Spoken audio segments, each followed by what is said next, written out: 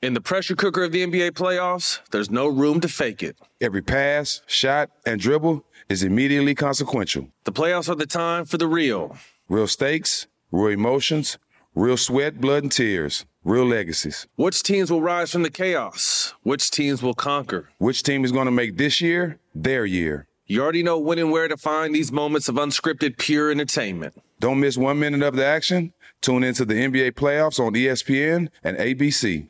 Got my Prevnar 20 shot. It's a pneumococcal pneumonia vaccine. For us, wise folks, it helps protect. I'm 19, strong. And asthmatic, and at higher risk. Get vaccinated. But nothing when grandma speaks. Grandson listens. 19 or older with chronic conditions like asthma, diabetes, or chronic heart disease, or 65 plus, you may be at higher risk for pneumococcal pneumonia. Prevnar 20 can help protect you with just 1 dose. Prevnar 20 is approved for adults to help prevent infections from 20 strains of the bacteria that cause pneumococcal pneumonia. Continued approval may depend on a supportive study. Don't get Prevnar 20 if you've had a severe allergic reaction to the vaccine or its ingredients. Adults with weakened immune systems may have a lower response to the vaccine. Side effects include pain and swelling at the injection site, fatigue, headache, muscle, and joint pain. For full prescribing information, please call 1-855-213-2138 or visit Prevnar20.com. Ask your doctor or pharmacist about getting vaccinated with Prevnar 20, even if you've already received another pneumococcal pneumonia vaccine. AT&T connects an ode to podcast. Connect the alarm, change the podcast you stream. Connect the snooze, 10 more minutes to dream. Connect the shower, lather up with the news, sports talk, comedians, or movie reviews. Connect with that 3-hour philosophy show. Change the drive into work and traffic so slow. Connect the dishes to voices that glow. Thank you to the geniuses of spoken audio. Connect the stories, change your perspective. Connecting changes everything. AT&T. Moments like seeing my son's team cheer him on mean a lot to me. But after being diagnosed with metastatic breast cancer, or MBC, which is breast cancer that has spread to other parts of the body, they mean even more. I take Ibrance, palbociclib. Ibrance 125 milligram tablets with an aromatase inhibitor is for adults with HR-positive, HER2-negative MBC as the first hormonal-based therapy. Ask your doctor about Ibrance and visit Ibrance.com. Ibrance may cause low white blood cell counts that may lead to serious infections. Ibrance may cause severe inflammation of the lungs. Both of these can lead to death. Tell your doctor right away if you have new or worsening symptoms, including trouble breathing, shortness of breath, cough, or chest pain. Before taking Ibrance, tell your doctor if you have fever, chills, or other signs of infection, liver or kidney problems, are or plan to become pregnant, or are breastfeeding. Common side effects include low red blood cell and low platelet counts, infections, tiredness, nausea, sore mouth, abnormalities in liver blood tests, diarrhea, hair thinning or loss, vomiting, rash, and loss of appetite. Springtime tips and fun facts from Paul, Kristen, and Dexter at Total Wine & More. It's peak season for asparagus, which pairs perfectly with a light and crisp rosé. Many bottles of champagne and sparkling wines are perfect for adult Easter baskets. And they're really cute, too. My perfect brunch? Belgian waffles, with extra whipped cream and a holiday pour of your sweetest rosé. Whether you're hosting or just bringing the wine, we'd love to share our always low prices and ridiculous selection this spring at Total Wine & More. Cheers! Yeah, what's up, y'all? What's going on, brother? Drink Champs Radio, He's a legendary Queens rapper. Hey, Sangria, this your boy N.O.R.E. He's a Miami hip-hop pioneer. What up, is DJ EFN? Together, they drink it up with some of the biggest players in music and sports. You know what I mean? The most professional, unprofessional podcast. This is Drinks Champ Radio, where every day is New Year's Eve. Let's go! Hey, Sangria, hope you're sabi. This your boy N.O.R.E. What up, is DJ EFN? And this is the Drink Champs motherfucking podcast. Make some fucking noise! Holy moly. Right now. You no air horn or nothing. Oh, shit, my bad. I ain't gonna front. You better with the hair horn than me. Come on, spray it. Now, right now, we have legends in the motherfucking building. We have a super duper legend. I want to say he's the first Oakland rapper. I want to say he's the first person because when I heard out, I found out that he was actually from South Central first, but we're gonna get into that later. But the first person, he's the guy who single-handedly made bitch. What's my favorite word? I don't know why. Every time I say bitch, I grab my collar. I don't know why. Like that. This is how much it is. the hyphy movement, everything derived from this guy. He's the first person. Himself. He's the first on the East Coast, especially in New York. He's the first person that we saluted as the first pimp in rap. The first person that made people bow down. The first person that made bitch cool, actually. And he's a motherfucking legend. And every promoter I ever speak to or ever talk to, they say Short is the easiest person to work with because he's just coming in there, he's just spitting, pimping. Let's make some noise for fucking Too Short! Too Short, first off, let me just thank you, man, for being a part of this, man. You know what I mean? We only interview on legends. That's what we're doing. And Too Short, you was the first person to make bitch famous. How did that happen? Well, you know, like you mentioned a minute ago, I did really grow up in South Central LA. South Central. Let's make some noise for South Central. God damn it. So, you know, I got a good, colorful childhood. I seen it all. You know, so you was gang banging and pimping. No. You never gang bang. Little nigga in the set. My older brother was banging, but you know, you never repped that. I keep you real close to it. So I'm in there. You know, all my cousins. We live all over the city. You know, the hood and shit. Real colorful. You know, upbringing. Just seeing what was going on in the city, like L.A. in the early mid '70s, late '70s, and I moved to Oakland right after 9th grade. How old was you? I was 14. Okay, and then you would think of California, and just moving up the street, but it's like it was a totally different world. It's probably like a kid from New York moving upstate or something, like the difference. Or moving like Philly or something like that. So okay, I get to the Bay, it's a whole different world. Because they pimping. It's like even more colorful and more out there in front of you where, you know, it just got a little more personal for me. I'm coming of age. So you left South Central at 14. Mm-hmm.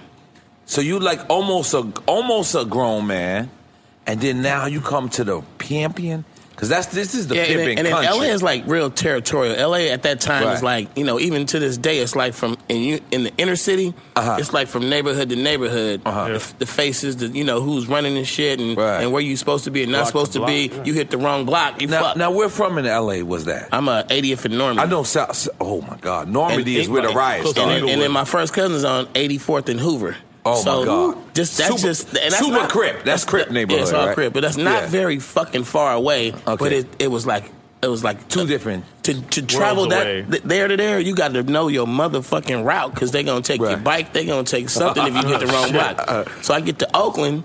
And it's not really about little packs of gangs, and it's not about blue or red. It's not about the neighborhood so much. It was just like who's getting money, who's. However, so now how far in Oakland was Fillmore Street? Because that's the first thing I heard about in Oakland, Fillmore Street. Fillmore in West Oakland.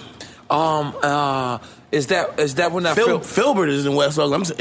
Fillmore is a neighborhood in San Francisco. Okay. Break that down for us. Yeah, the Fillmore is a very historical neighborhood too. Okay. Oakland has a lot of history. Okay. You know, you got different parts of the Bay. The Bay, you look at the Bay like you look at the five boroughs of New York. It's different sides of the Bay. E40 and them over there from Vallejo. It's a little town called East Palo Alto. They got a lot of backbone. It's you know, San Francisco got a couple of little neighborhoods over there, Hunters Point and Fillmore and Sunnydale. And they real reputable neighborhoods. But you know, I'm from East Oakland. I got mine from the East Side, so I show up, and I'm just being a sponge, man. It's a new place. I'm looking around. I go to Fremont High School and shit, and it's like I go to school, and there's a nigga named Frank the Bank who's pimping. He's a 12th grader pimping. Hold on, let's make some noise for Frank the Bank. He's pimping, and one of his hoes in high school. Yeah, one of his hoes go to the school too. Okay, so I'm in this city now. I'm like, wow. So it's like this nigga got another hoe come show up after school every day and pick him and the young hoe up. Right. And they go to work. So it's like it was that type of environment, man. You got cats riding around in like limousines. This nigga's driving a limousine. If he roll the back window down, it's like 5 hoes back there, and them his hoes. And he's not the driver. And that's the first time you coming from South Central. And that's the first time you seen pimping. And then at the same time, it's like Oakland was a lot different, man. It was like niggas was doing like car bombs and shit. Damn. And let me stop you. What do you mean by car bombs? Niggas was blowing each other's cars up while they was at war. Like some Bin Laden fuck shit. a drive-by, they blow your car up. Whoa. They chop your body up and put you in a plastic bag on the side of the road. It was going down. They was doing mafia shit. What is this, late 70s, early 80s? It's like Felix Mitchell. You ever heard of Felix Mitchell? It's their Yeah, type I of did shit. heard of it. But this is not the Spanish gangs, right? No. Oh, this is before the Spanish It's gangs. just black dudes. Oh, wow. This is the mob. They call themselves Wow. the mob too. But it was different than the gang, the blue and red. People don't know that on the West Coast to this day, you got the LA cats. They went to San Diego, Sacramento, Denver, Salt Lake, every city he Las named, I Vegas. keep wanting to pop my collar every time you say name it. Go ahead. Las go ahead. Vegas, Phoenix, Arizona. They went to all these cities. Go ahead. Good thing we Seattle, filming Washington, Portland, Oregon, and they converted motherfuckers into being Crips and Bloods. So it's all up and down the West. You never found that shit in the Bay. The Bay was like, we don't get it, we don't want it. And then, even though... Because even the Spanish gangs, they might like fly a color, but they ain't banging. Well, they was doing the North and South shit. It ain't the same science as Crips and Bloods as L.A. Like a lot of cities are. Like you got Chicago niggas that go around away from Chicago and convert niggas into Vice Lords and GDs and everything. It just didn't take to the Bay. Right. Blue and red and all that shit. So I'm just taking this shit in as this new cat in the city. And I start rapping, just fucking around on the mic. All my early raps, like 1980, 81, my shit was like kind of like whatever I was getting from like Sugar Hill Records or something. Just that vibe about, the party and shit and all that shit. So I'm rapping to different people's instrumentals. And then the one thing that changed everything for me was when I first heard The Message.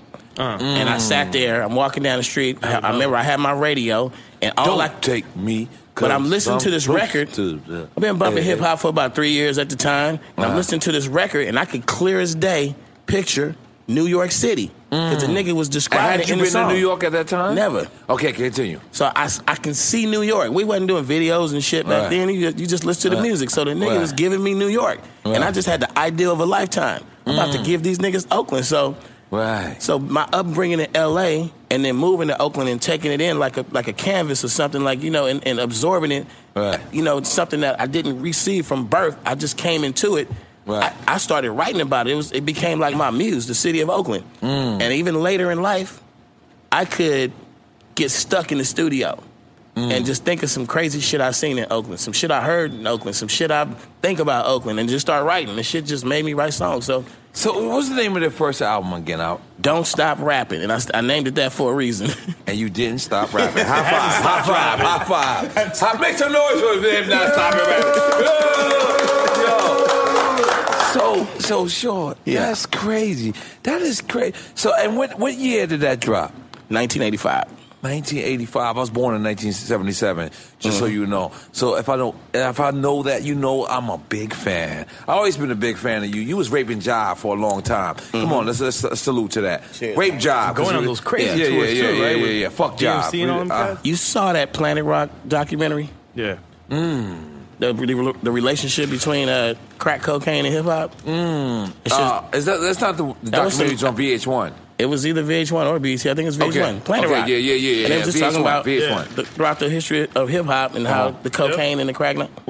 I'm from that shit. Because the way that people say and Freeway Rick Ross is they say that crack cocaine invented in Oakland. No, it was L.A., but then they used cities like Oakland to kind of like test out the market. Distribute it. Yeah. So how was that, like seeing the city coming from South Central, going to Oakland, and then you seeing it not having crack, and then now crack explodes? So first and foremost, I got to say, I never sold dope in my life. Whoa, let's make some noise for Chill Shot. No, it's selling dope. Come on. But you sold a lot of pussy. Yeah.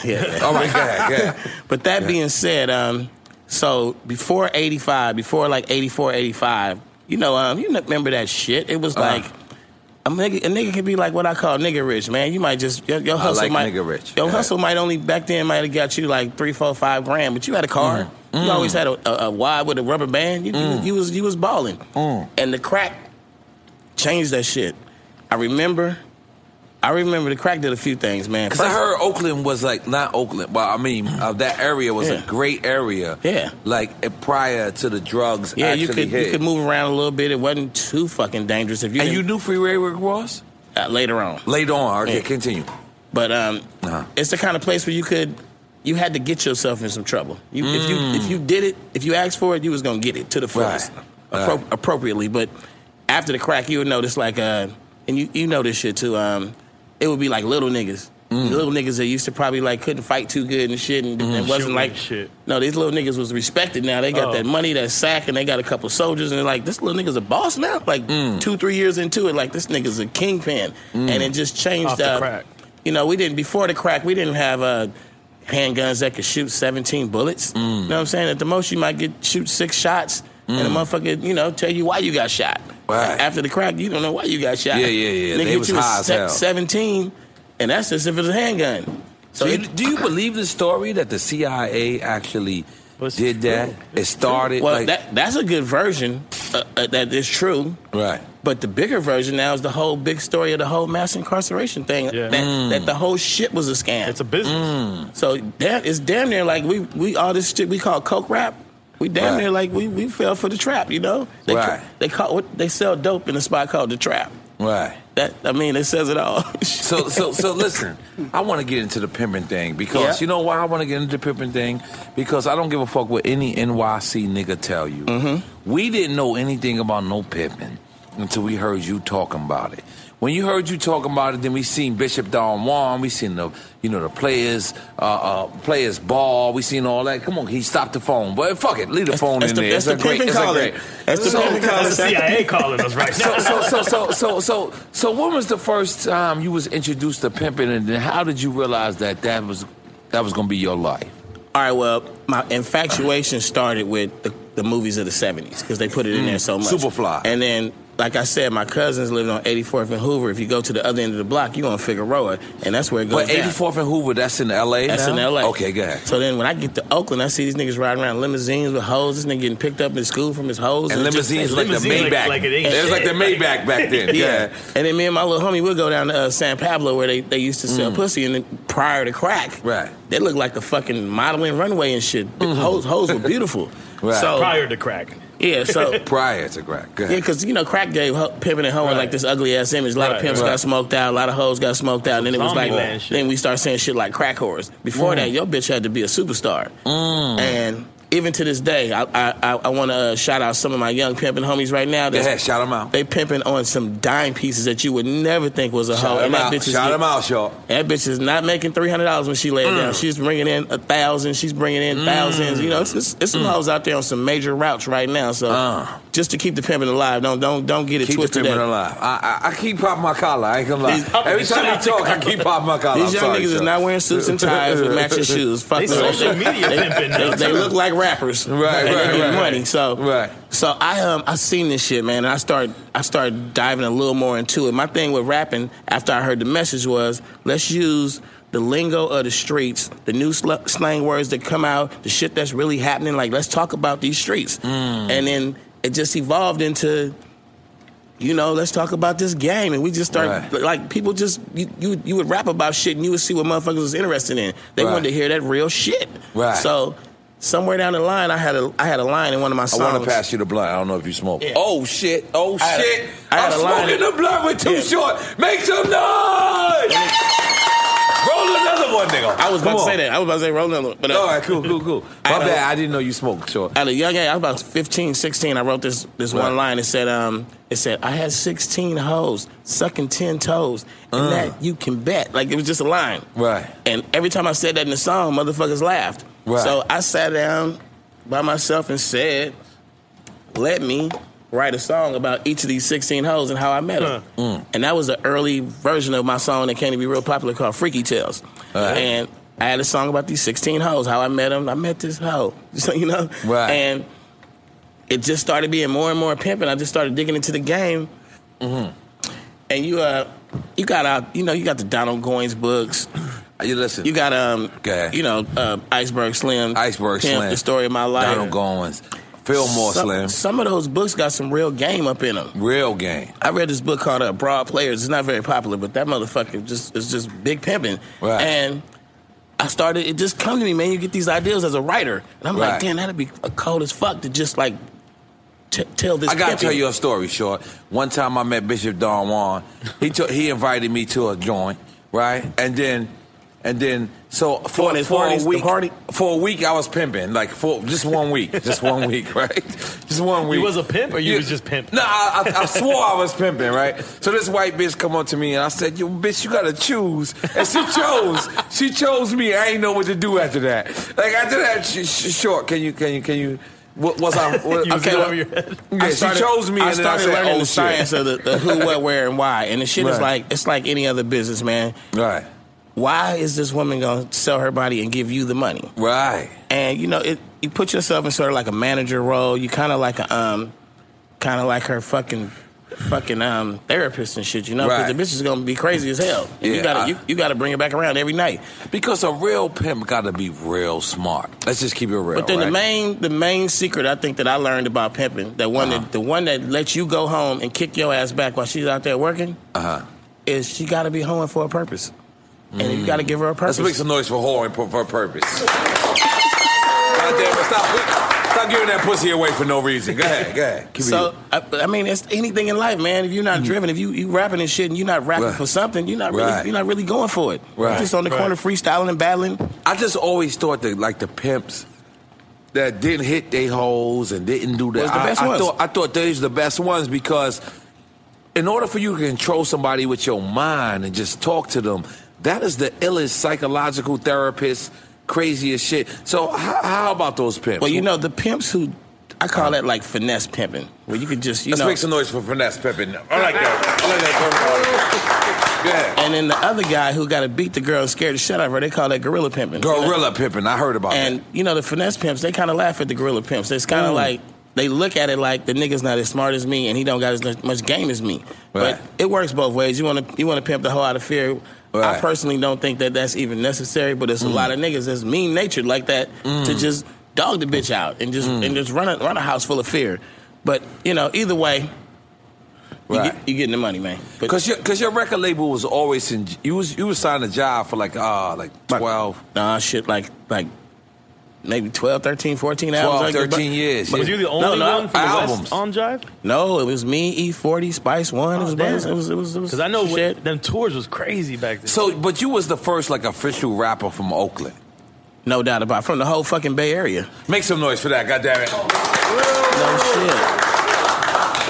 And it has really nothing to do with my LA upbringing either. It's that I just got to Oakland. It all just happened after I got there. I decided I could do this rap shit, and I just did it. And it just, you know, even bigger than being the first rapper up out of the Bay, bigger than that is being a pioneer of the whole music scene. Because you could be the first rapper and not pioneer shit. Right. But we brought in that independent. Yeah, you changed the game. Put your motherfucking records out. You know, and like I said, it was Because then Jive came and got you. How did that happen when you first got signed a job? Well, I came in the game through some street guys. You know, okay.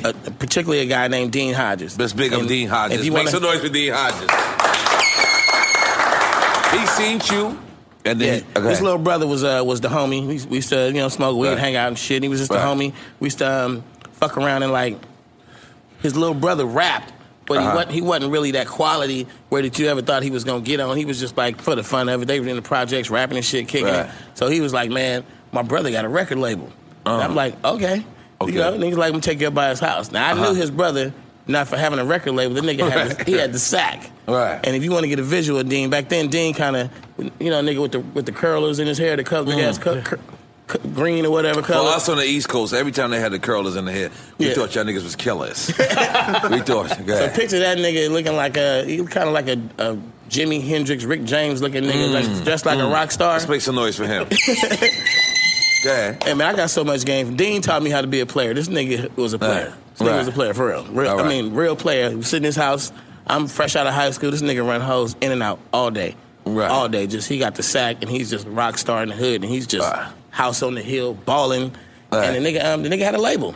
And his whole label consisted of him having the money, having the drug. Everybody wanted the cocaine. You sit out there, you go to Dean's house, it's a platter of cocaine right there. It's a bitch. It's a bitch over there, maybe in her panties and bra, cooking up some coke for whoever real Scarface shit. Whoever want to smoke it. It's a box of weed. Just roll a joint. If don't ask, just roll the motherfucker. And it was a colorful environment, man. Motherfucking Dean was the kind of nigga that watched Sanford and Son reruns all day and just bitches sit around in their panties. I'm not gonna lie. When you describe that scene, I immediately think of Minister Society. It looked like some shit like that. Except on a way higher level. This nigga was not selling rocks. This was not a rock house. You had to he pimping. You had to come up in there with some money if you know anything. So Dean got all these professionals together, musicians that play all instruments, niggas that had been in different bands with, because Oakland got a lot of music history, so these niggas that played with Tower of Power and Larry Graham and Rick James and all kind of motherfuckers. It was professionalism. And he put me in the studio with these niggas. These were like older cats. He even had some rock and roll dudes around. It was a great environment to become Too Short. It doesn't sound really healthy, but it was a great environment to develop the character Too Short. And I don't like the backwoods. We used to go to studio. Session started at 11 p.m., end at 6 a.m., and it was just, it was like college for me. Right. You know what I'm saying? Right. But the main thing was the nigga was really running an independent label. Right. And he was really going to the studio. And he's the one who took you the job? Yeah, no. He was the one that, he just taught me this shit. Oh. Okay. So we go to the studio, we get the shit mixed down, we go to this other motherfucker, we get cassettes and wax pressed up, we go to this other motherfucker, and he sells the shit to multiple record stores, and then we drive up to individual record stores and just carry the shit in and sell it to them. Because it's true, like y'all invented independent hustling. The Bay is known for that. So how I got lucky was one day, I'm 100% with Dean. This nigga, the nigga that taught you the game, you looking up to him, this 1985, this nigga's driving an 85 Benz, he's the nigga. So, I'm like, what we doing next? And then one day Dean was like, about 2 years into it, he was like, man, to me and his little brother, I need you niggas to get the fuck out of my house. Whoa. Fuck I was living in his crib. Yeah, fuck this music shit. Just get the fuck away. Don't come around no more. I got it. But we like family. His mama like my mama. His cousins like my cousin. Like we ain't going too far right up the street. But still now he was like, I don't want no more parts of it. So that, all we had to do now was we've been running with Dean for 2 years. Right. To the motherfucking studio. To the manufacturer. To the nigga that did the artwork. To the motherfucking distributor. Picking up the check. We right there with him. What do? We do the shit without him, nigga. We made so much motherfucking money. And that's how you initially started. That's how Jive found me. And then Jive came to you. Yeah, we didn't give a fuck about the signing bonus, nothing. We just like, you gonna give us national distribution? Let's hook it up. Right. Yeah. Because in New York, it was the exact opposite. Can I get some of that wine? Why? Yeah, you be trying to get a deal, right? We be trying to get a deal first. But we heard, pour something, because we heard that Richmond, California, you guys in Oakland, you guys in like y'all was actually, like when you said selling out the trunk, we meant that as selling it to Fat Beats. We wasn't selling out. I'm keeping it honest with you. We wasn't selling out the trunk. No. Y'all was literally. We had boxes in the back of a motherfucking and moving them selling out the motherfucking trunk. And it wasn't no trunk. It was actually a fucking truck. Right, a truck, an actual truck. Yeah. Wow. Yeah, excuse me, man, but same thing with Master P, man. Yeah, Master P was in the Bay. Yep. He was in the Bay. Was his family? They owned like record stores or something. He owned a record store in Richmond. Master P was from New Orleans. Right. Came out to the Bay, the ice cream and he started making them fucking West Coast, down south compilations and shit. And then he blew the fuck up and went and set up shop down in Baton Rouge, New Orleans. Pac as well. Right. Master P was in the Bay with soaking up that independent game. So y'all taught us the independency shit. Like every time it was just a no option thing though, man. If I had fucking Tommy Boy and motherfucking goddamn Profile Records was up the street, I would have been up there talking about hook me the fuck up, but we didn't have it. So you guys had to always look at New York people like, damn, y'all lazy. How the hell y'all don't got a deal and y'all in the city? I had a rap partner before like 85. My rap partner got caught up in the crack game. Okay, we never heard this. Let's make some noise for Too Short for giving us the exclusive Freddie story. B. His name's Freddie B. Come on, go ahead. My nigga Freddie B. We was popping. It was Freddie B and Too Short. It was that nigga was an Oakland nigga, born and bred, knew niggas on every side of town. He was like the plug for me, like on just walking them streets. But before that though, the weed is working because no. I ain't gonna lie to you. I did song with you back in the days, but for you to sit down and chill, because you know what this is? It's about letting legends live again. You know what I'm saying? This is the Drink Shot Podcast is about. And for you to just sit down and you not to deny me, pass you the weed, I am very fucking happy, my brother. I am smoking a blunt with Too Short while we interviewing Too Short. Look at this. Make some fucking noise! This is a serious legend. Go ahead. So nigga, we like 1983, 84, me and Freddie B. We talking about, all right, that's what we gonna do. Right. We gonna get 2 Greyhound tickets. We wrote down a list, every motherfucking 12-inch that came out, every single that dropped out of New York. Wow. All the different labels, we wrote down the address to the motherfucking label. We like, we go on the fucking Greyhound, and we go on these fucking address. We gonna get us a record out. Like that was the option. Wow. Know what I'm saying? Listen, all you new niggas need to listen to what he just said. Say, yo, oh my God. Go ahead, continue, please. That's just a crazy story. These guys just throw it on the internet and just hope Kevin Lyles call them. Go ahead, continue. Yeah, but you know, we had plans, man. Like it was like options and shit, and then we got a whiff of that independent game, and that shit just happened. Like Dean showed me how to do it. I always give credit to him for it. And what I did when I got it, I passed it on to one of my homies. Okay, the dude who came back around after I quit fucking with Dean, I still needed somebody to come with some money to make the dream come true. I knew how to do it. But I didn't have the money no more. So my man Ted Bohannon, him and Big Ted, Little Ted, they got a little rep in the streets of Oakland. People know who that is. They came through, put a nigga back in the game with the studio time and being able to press up the shit and all that shit. And we just kind of we blew up from there, man. We went to the next motherfucking level with just. I'm just every. I think it was like every 15 racks would make me like 60 or some shit like that. Every 15 racks you spend will make you 60. I bring back 60. Drug dealers, listen to this. Pay attention. And it was clear, legit money, and we kept flipping it so many times. Like we just kept on getting. This is when you're just indie though. Yeah, we go buy 15,000 cassettes and sell them for 60 racks. So did that give you the upper hand though when a Jive came knocking? Yeah, but all we wanted from Jive was distribution. The way we did the shit, we just wanted. So you had a different deal though compared to like someone in New York that was signing to Jive. Right, because if we was in New York, tell the truth, we thought we did. In the long run, them motherfuckers are slick, man. Because that's what I'm wondering. We thought we had some shit and we had the bullshit too, but it's cool. We made a lot of money. And how long you been with Jive? How many years? I was on that motherfucker from 88 until like goddamn near 2008. It was a long time. Shit. Let's make some noise for him getting money a long time. A lot of motherfucking albums though. Count that long. A lot of motherfuckers. Hey, but you did have fun on Jive, right? Let me tell you, it's funny though. So I rapped a long time before I got a deal. I did a lot of shit before I got a deal. I got a deal in '88, and I had been rapping like 7-8 years already. So I had all these rap songs that I put out in the streets that people knew and loved. When I signed to Jive, it shot me the check. The albums went nationwide. Checks came back, the royalties and shit. They shot the next up front. I'm like, nigga. Like, we was getting money, grinding and hustling. I was like, nigga, these niggas gonna keep sending me hundreds of thousands if I make songs. Nigga. I went back until I had a box. I didn't have a rap book. I had a box. It was full of raps. I had been writing motherfuckers for years and just little tapes in the street. I went in that box and recycled every motherfucking line in there. I would just scratch out the line if I use it. I was using them old raps for the next 8 years. Wow. The shit I wrote for 8 years prior, I used for 8 years in my deal. I put out an album probably every 9 months. And now, what would you consider yourself? More of a rapper or more of a CEO and a hustler? What would you consider yourself?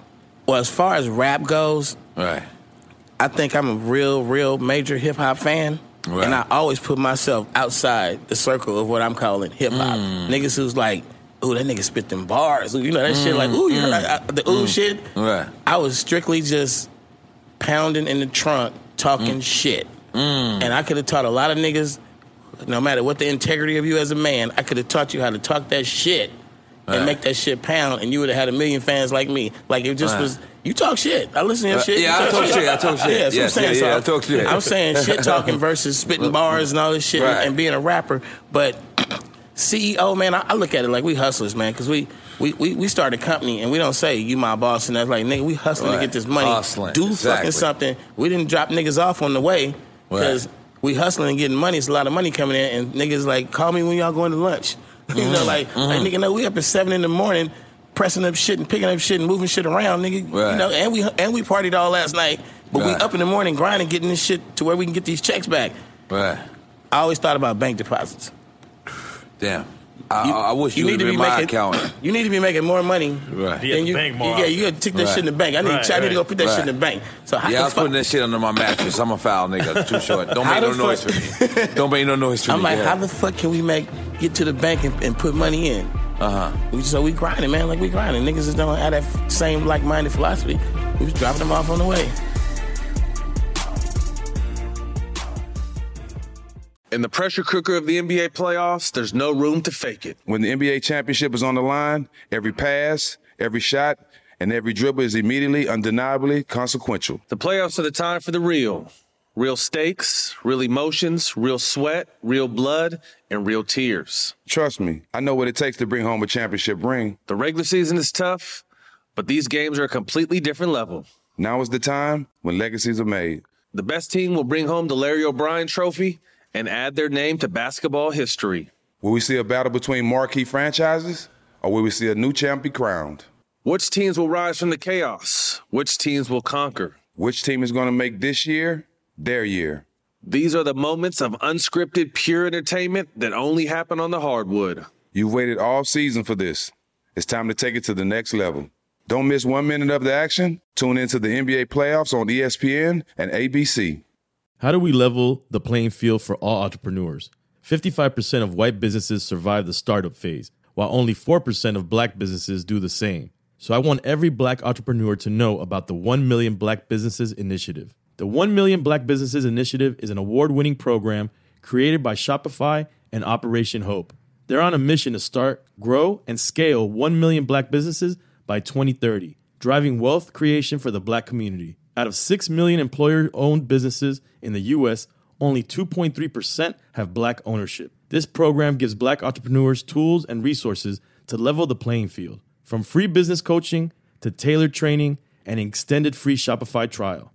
Shopify's made a 10-year, multi-million-dollar commitment to the program, and it's working. The initiative already started, supported, and engaged with over 334,000 black businesses, helping them operate businesses that sell anything from skateboards to coffee beans to apparel. Business owners love this program. Simone Harvin, founder of SC Creative Group, says, "The 1 million black businesses experience for me was unlike any other program I've been a part of, primarily because it was for us and it was by us." Here at Drink Champs, we are always interacting with our listeners, many being black entrepreneurs. Shopify is one of those platforms that empowers and emboldens entrepreneurship. So chart your own path for business success with the 1 Million Black Businesses Initiative and Shopify. Bring your business to Shopify with an exclusive offer at shopify.com/BEN, all lowercase. Go to shopify.com/BEN.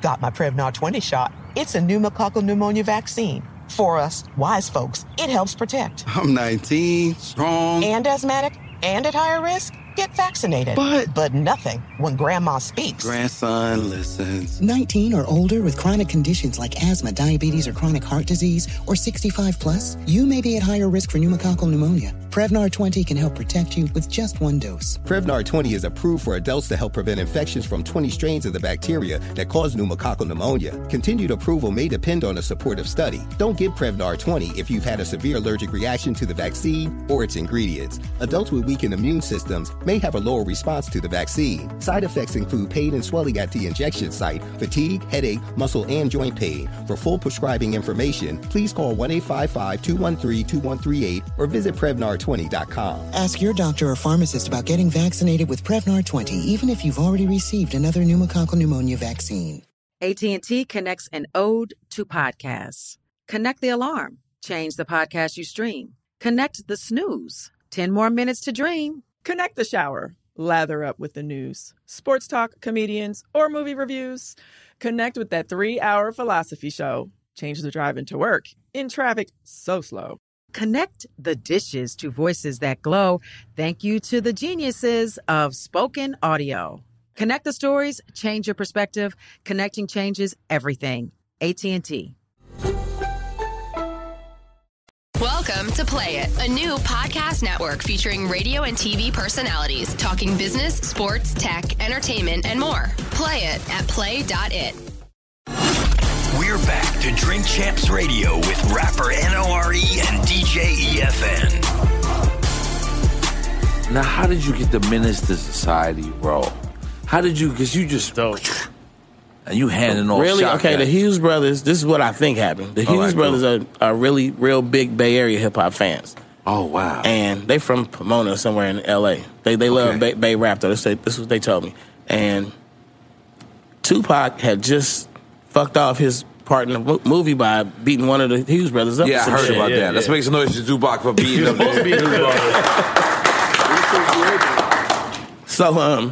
So Pac was off the movie.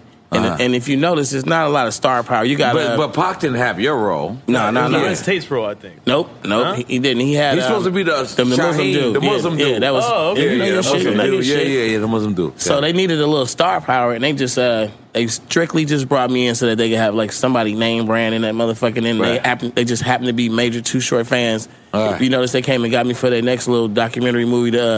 What was it called? American Pimp. Oh yeah, that's right. Yeah, they let me say. But you a pimp though. You supposed to be in there. Go ahead. So it was just a matter of that, man. I came in there and worked for a few days and kicked it.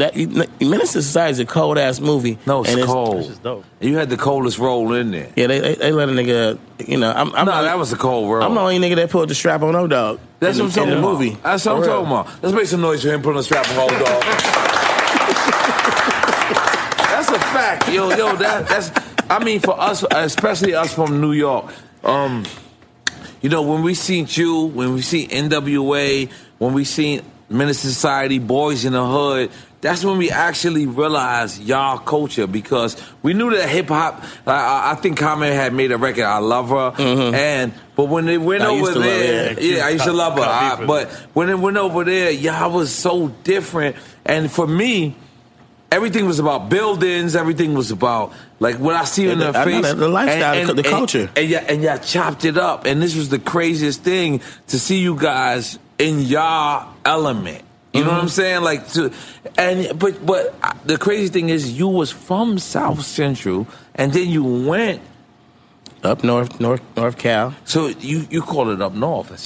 See, in New York. Cali, yeah. Yeah, see. Two different planets, man. North Cal and SoCal, two different worlds. Two different even worlds. Even gang-wise, the Mexican gangs, they divide themselves. The slang words, the dress code. Yeah. Wow. Yeah, our Mexican. And you could adapt to both worlds still. I mean, to this day. Yeah. To this day, you can still adapt. I'm not gonna lie. I had a promoter hit me one time, and it was a lady. It was like, you and Too Short is the easiest people to handle. And I was like, why is that? It was like, y'all don't ask for hair and makeup. Y'all just want to land and just... Yeah, we missed the diva shit. We go in there and say, what's the... High five, like, Too Short. High five, yeah. I'm like, what's the pickup? Right, yeah. We'll take that. You got that issue? Where the mic at? Right. How many mics you need? One. So but after Menace, how did your life change? Because that had to be the biggest movie at that time. Man, I ain't gonna lie, man. What I had going on at that moment was bigger than that movie.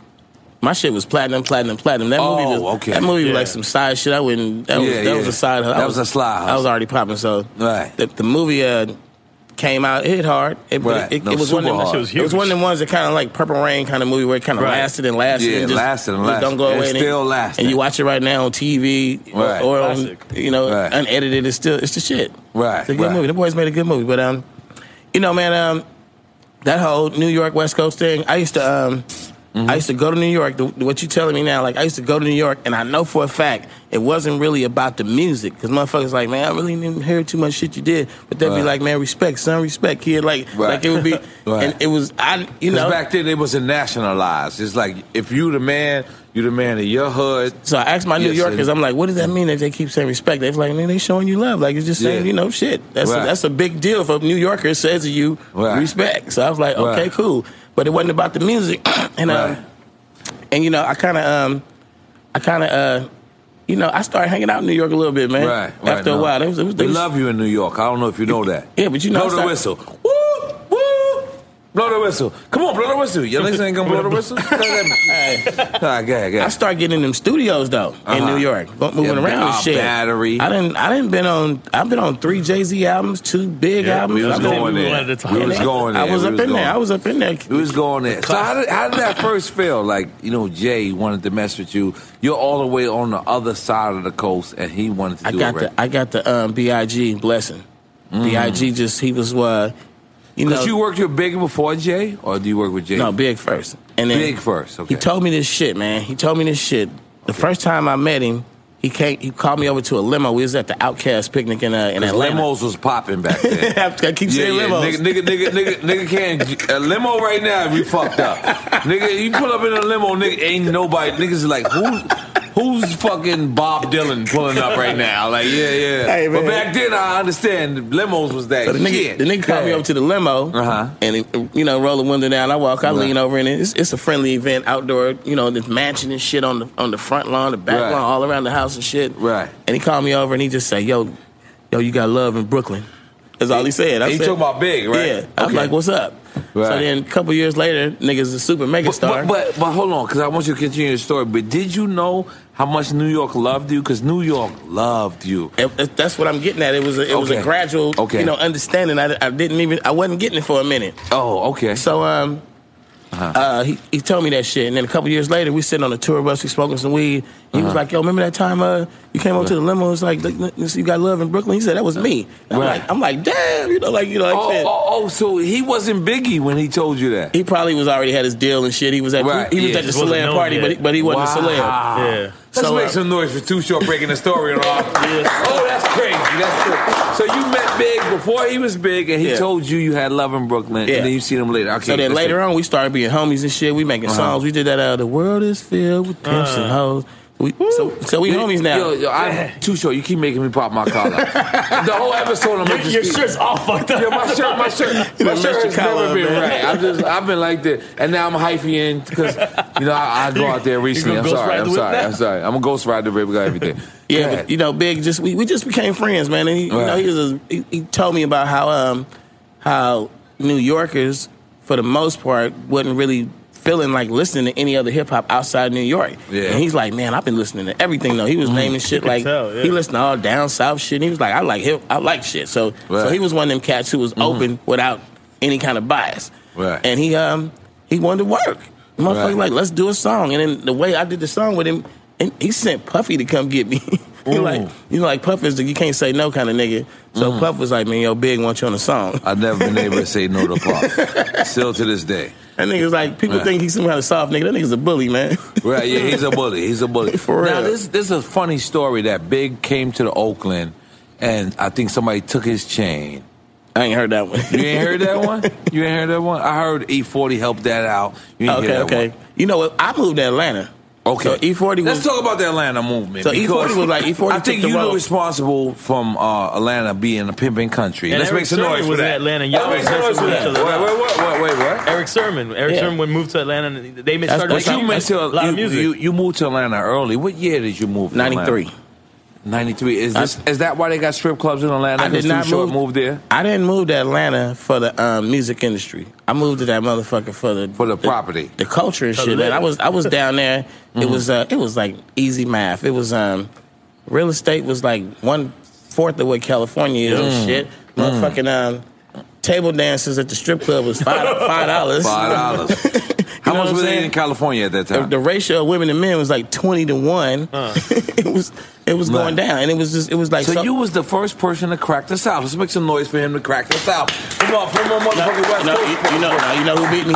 Who beat you? It was some niggas that beat me. Eric Sermon showed up like a little bit before me. He was there. Bobby Brown was acting ass. Now Bobby Brown. He was acting ass. Bobby Brown was fucking everything. He was in that motherfucker. He was fucking everything. It was his prerogative. It was his prerogative, man. He was fucking everything. I ain't gonna lie. Everywhere, like I was a little nigga seeing Bobby Brown. Like that nigga whoever I was with, like, you gonna fuck him tonight. Yeah, go ahead, but I'm sorry, go ahead. Yeah, so Dallas Austin was starting his shit. He was involved with the whole TLC come up. L.A. Reid was already. And did he have the glove on when you met him, Dallas Austin? Not the glove. I don't know. He was wearing gloves or spikes and shit. He's a little different. Oh, he was rock and roll Dallas back then a little bit. He was a rock star. He's a rock star. He's a rock star. That's what I was trying to establish. So he's an OG. He helped me out. Thank you. L.A. Reid was who he is. He was all of that. LaFace was there. He had Tony Braxton shit already been platinum. He had like artist Tony Terry. LaFace was established. Right. And then there was no Outkast. There wasn't no Goody Mob. It wasn't. Criss Cross probably had like single or some shit, the new shit. They were still jumping around and shit. So I got there right when it started. Gucci Crew, I think, only. I got it, his tag team was balling. Are we talking LaFace? Are we talking LaFace? LaFace Records. Yeah. You heard that just now? He was at LaFace Records.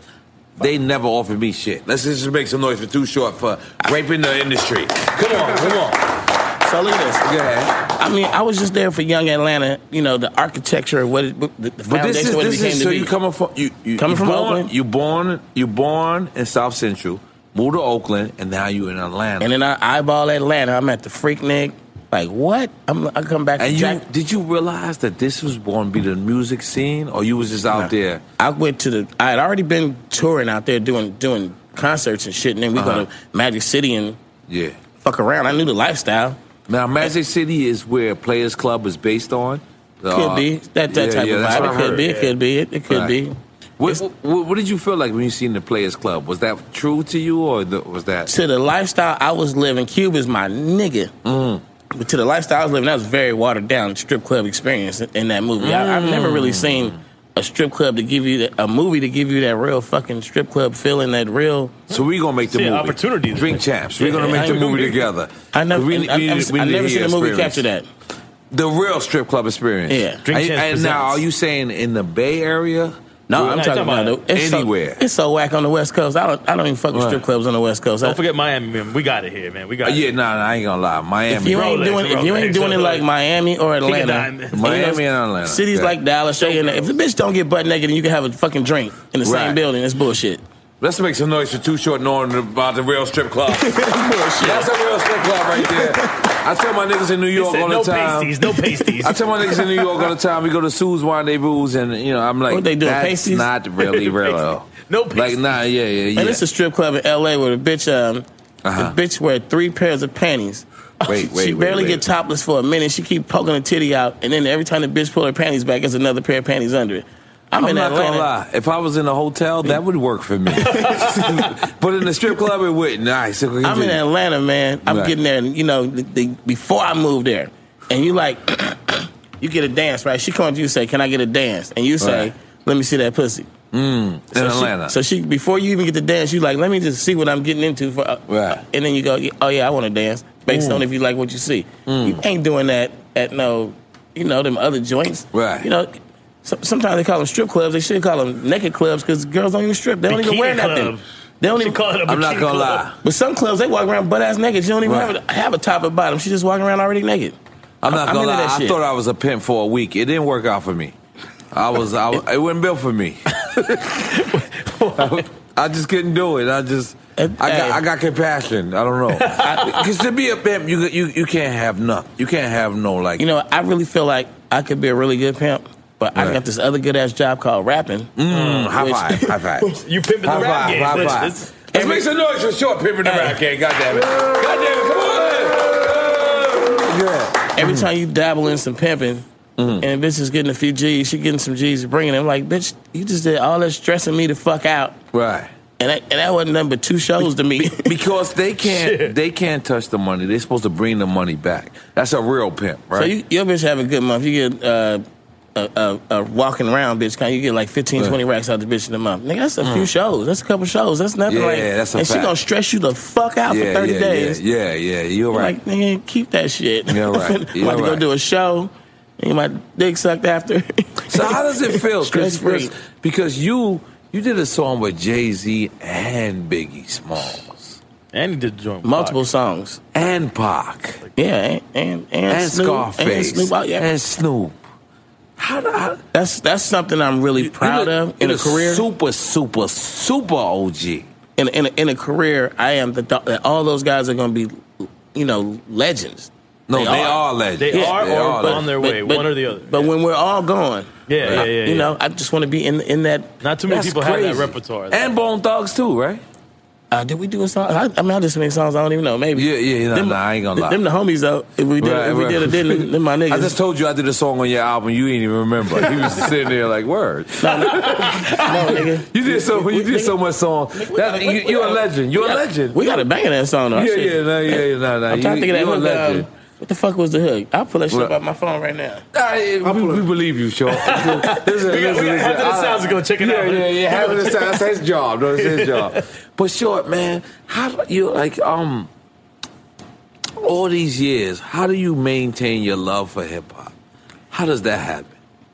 Because I like that new shit. I ain't gonna lie. I like the new guys. I like what it happens. And I'm not talking about the new right now. I'm talking about every time the new shit Every came. time it changes. Because, you know, when you the nigga, it's like sports. It's like the fucking hood. When you the nigga and that next nigga come up like the super stud and start getting a little more attention than you start feeling the kind of way. And you still feel the same vibe? I'm for that nigga, though. I'm like, nigga, you for the new? I'm like, okay, nigga, okay. I'm that nigga who's getting money. Right. Who, if I see a young nigga getting it, I'm like, nigga, get it, nigga. Like, that's real, man. Did you understand what he just said? Let's make some noise for that guy. Oh, nigga. Come on, everybody. Camera guys, everybody. That's real, Short. Because I'm promoting that shit. Let's all get it. Let's get it. You know what I'm saying? And then when you get it, you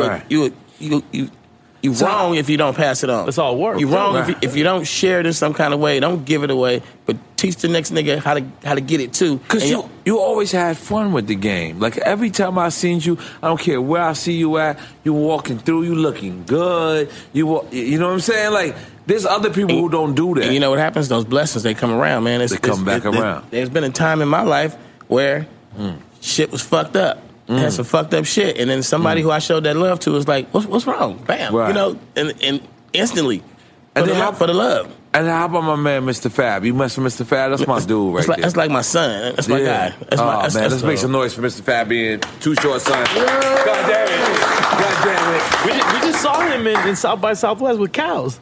Oh, yeah. Homie Cows, yeah. So that 30 years of rapping. And Cows. Yeah. And Cows. That's my nigga. Yeah, that's my nigga. That's my brother. 30 years of rapping. Uh-huh. I'm like, we get money other ways. We can do this shit with or without the microphone. We can get down, right? But you still enjoy what you do. Fab came to me and was like, man, you've been rapping 30 years. You got to make an album. So I'm doing an album called 30th Anniversary. And my man came in there. He kind of A&R my album for me. Just kind of like. It's a beautiful thing. A whole bunch of shit. We doing the hooks and shit and just like put a nigga in shape. Like, you know, you get a nigga in shape. Right. You got a nigga in shape for a good ass album. So I'm an old ass nigga. I just turned 50 like last Thursday. Nah, man, let's make some noise for turning 50, goddammit. Yeah, nigga. Let's make some noise. High five, Short. A nigga hit motherfucking 50. Yo, we had KRS-One here, and he had an AARP card. Is correct? Yeah. Him and Sonny had an AARP card. Yeah, and you know Chris what? might be my age or I think he definitely said he's 50. Yeah, okay, yeah. He definitely said he's 50. Ain't nothing wrong. But you know what's crazy, Short? You look young. You doing young shit. Mm-hmm. And you still have the love for it. Like, I could look at you when I ask you these questions. Yeah. You really still love hip-hop. No, it's the hustle, nigga. I'm about to get on the mic and rap in front of a crowd tonight. It ain't shit. Tonight? I grabbed the mic and Live last night. Fuck that. Oh. Did I? Well, God damn it. And Live. We should have went to Live. I ain't gonna lie. I was so tired last night. We had a long week. We had a long... I wish I knew you was there. So you never lost your love for hip-hop? Not once? Nah, for rap, nah. Because you could be lean with it, rock with it. Niggas was Right. they okay, look, you got a bunch of motherfuckers that like this new weird shit. That's what you're saying. That's what you seeing. This shit is weird. How do these motherfuckers like it? I try to get around and figure out what is it that they like. It must be the infectious beat. It must be the catchy hook. It must be the way it make you dance. It's something good about it. So I'm like, oh, I get it. I try to get it.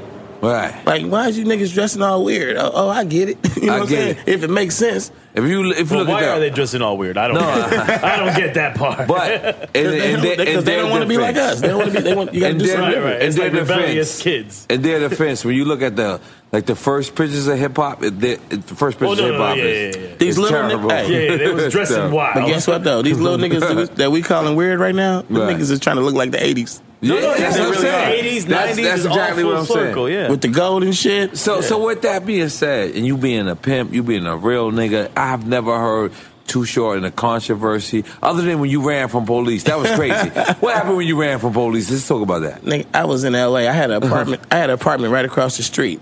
From here, here? From where I was running. Oh, we was running. From Sidebar. I was like, damn, you had an apartment here. Shout out to Rob. No, nigga, I was about to dip up in the spot, and then, you know, it's nothing that ain't been done before. Right. Logically, but you're too and shit. short. You got to be careful. I'm just saying, man.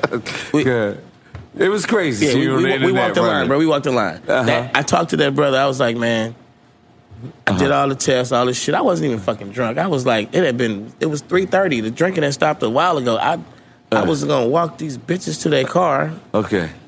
Because the bitches shit is for real. Let's make some noise, man. Keeping it for real with the bitches. And I feel okay calling these bitches because after I got in all that trouble, they never called back once and said, are you okay? Are you okay? It was just some bitches I met that night. Right. Walked these bitches to the car. I said, no, you know what? I live right over there. It's like about a block and a half. Right. I said, I'm going to drive y'all over there. It's 3:30 in the morning. Y'all been hanging out in my spot. I'm going to drive y'all over there. Drove them over there, hit a little U-turn to come back. Nigga turned the light on me. He made me do all this shit. And you know, the nigga who saw the video, the TMZ, was like one of the security dudes from the club I was at that night. It was all right there in the neighborhood. That was like a supper club I went to that night. Tuesday night. I'm like, even that nigga, I heard the nigga sold the video for like $500. They was like, we would have gave him $5,000. Like that bullshit.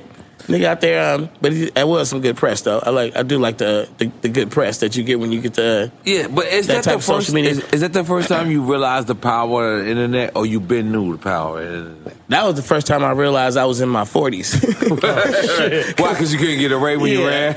Make some high five. Make some noise. Too short. I talked to this nigga, man. I showed the nigga the building. I said, dude, I live right there. I said, you got my car. I said, I'll leave this motherfucker here, whatever, man. I live right there. Right. You know, he's like, you got to blow for me. I'm like, man, I told the nigga, I said, man, I might not. I was drinking earlier. I told the whole story. I'm like, this nigga fucking right there. A lot of times the cop be like, all right, man, just leave the car here, go home. Right. This nigga like, you got to blow. I was like, is that my only option? That was the last thing I asked him. Did you deny it? I mean, I honestly, that's one of the ones I regret because I had on some Converse, low cut. The Chuck Taylors? Yeah, the Chuck Taylors. You can't run into those. And I was just mad because I was like, those are like the Kanye West new sneakers. You can't ball in those. You running those, it's over for you. I think I had like another bra still at the spot. I'm like, I got to get back. It ain't over. Like there was shit going on. So this is real deal. You really have bras. Like wherever, every city you go, you have broads, or you stop that. That's over. I'm gonna tell you like this. At this stage in the game, I'm not trying to be young short dog anymore. I'm not doing this shit. I used to go when I go out. I'm like call a few homies, like hang out with a lot of chicks. I like 8, 10. We go out. That was my normal. I might do some shit like that tonight, but really, tonight? Yeah, I mean, I'm in Miami. So you want me to hang with you tonight? I want to just see how it goes down. I'm in Miami, so I'm really not the one. You've been doing this in Miami for a long time, but I'm not coordinating the chicks. It's like Miami is like. You know, the girls, they do it. They just like, you got the girls who coordinate the girls. Yeah, they just... Let's make some high five. High five. High five for that. But let's make some noise for that, goddammit. Come on. But what I'm saying is, back in the day, I would literally get in my phone and call like these two, those two, meet me. I did that shit up until about 3-4 years ago. I kind of just like chilled it out a little bit now. Now I might go out with like 2 or 3. Right. And just, another secret to what I do is a lot of guys, they try to fuck all the women. I just try to hang out with them, man. Just hang out, be cool. And shit happens, shit don't. We cool. That's right. You know, that's a secret weapon for you. We gotta tell Charlie Skins. He doesn't know that. We gotta tell Charlie Skins. That secret. Who else we gotta tell? Sonny DB. All the horny niggas, man. He knows about the horny Montanas. Make some noise for horny Montanas. If you're a horny Montana, we got horny Montanas. If we call them our group, like in our crew. If you're a horny Montana, like if you want to fuck everything, you're like me personally. I seen a couple of my horny dudes. We in let me pronounce this right. Berlin, Germany. I was like, I hope it's Germany. I seen my homie finger pop a bitch in the butt. That ain't right. Eddie. In the club. Not a In the good club. look. That's not a good finger look. popping in the butt. I said, Slime, I'm uncomfortable with this situation. I actually can't partake. He's like, no, this is how we doing it. Like in the butt, in the club, I gotta still out. I gotta leave. You know what I mean? But there's a lot of horny people. Yeah. So that's how pimps actually. Okay, I got a homie. Go ahead. He was kind of timid kind of guy, man. Wasn't really like aggressive with the ladies. But then he's like a rock star kind of nigga that kind of wore this like ponytail shit, light skinned nigga. And he wanted to hang out with us one night, and I was like, dude, you can't. Where we going? You can't get down like that. So we literally sent the nigga somewhere. He wasn't from Oakland, but he was passing through. We sent the nigga down to where the pimps get their hair done and shit, and got him a pimp hairdo out of his. His light skin dude. We turned him into like a pimp looking nigga. They permed him out. Okay. Told the nigga to put on certain kind of clothes, and then he got to the party. He's like, still the same nigga. Like, what do I do? Still square. I said, nigga, the way you look, just walk up to every bitch and say, I'm Mike, bitch. Right. Tell her your name. I'm Mike. His name was Mike. So I'm Boris, bitch. Yeah, Boris. We pimping you up, motherfucker. Go ahead, continue. Guess what he came back and told me at the party later on? He said, nigga, that shit works. Yo, nah. I'm going to be honest.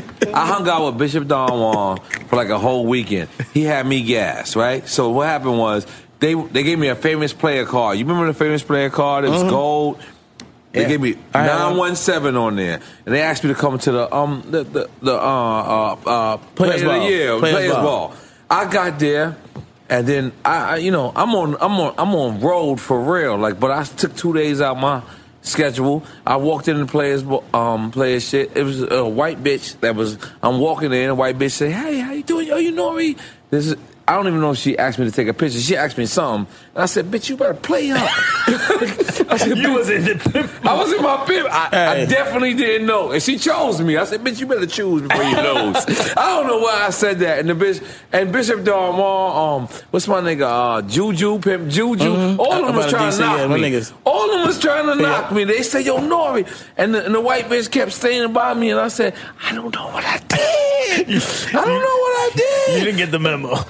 I didn't get the memo to pimp correctly, and then I wanted to pass off, but she really didn't want to be passed off. Hey, you ever seen that nigga? He always got about 5 or 6 hoes. His bitches got to stare at the ground. They can't look up. What about him? Let's break him down. It's kind of funny, though, because his bitches, they'll sit somewhere.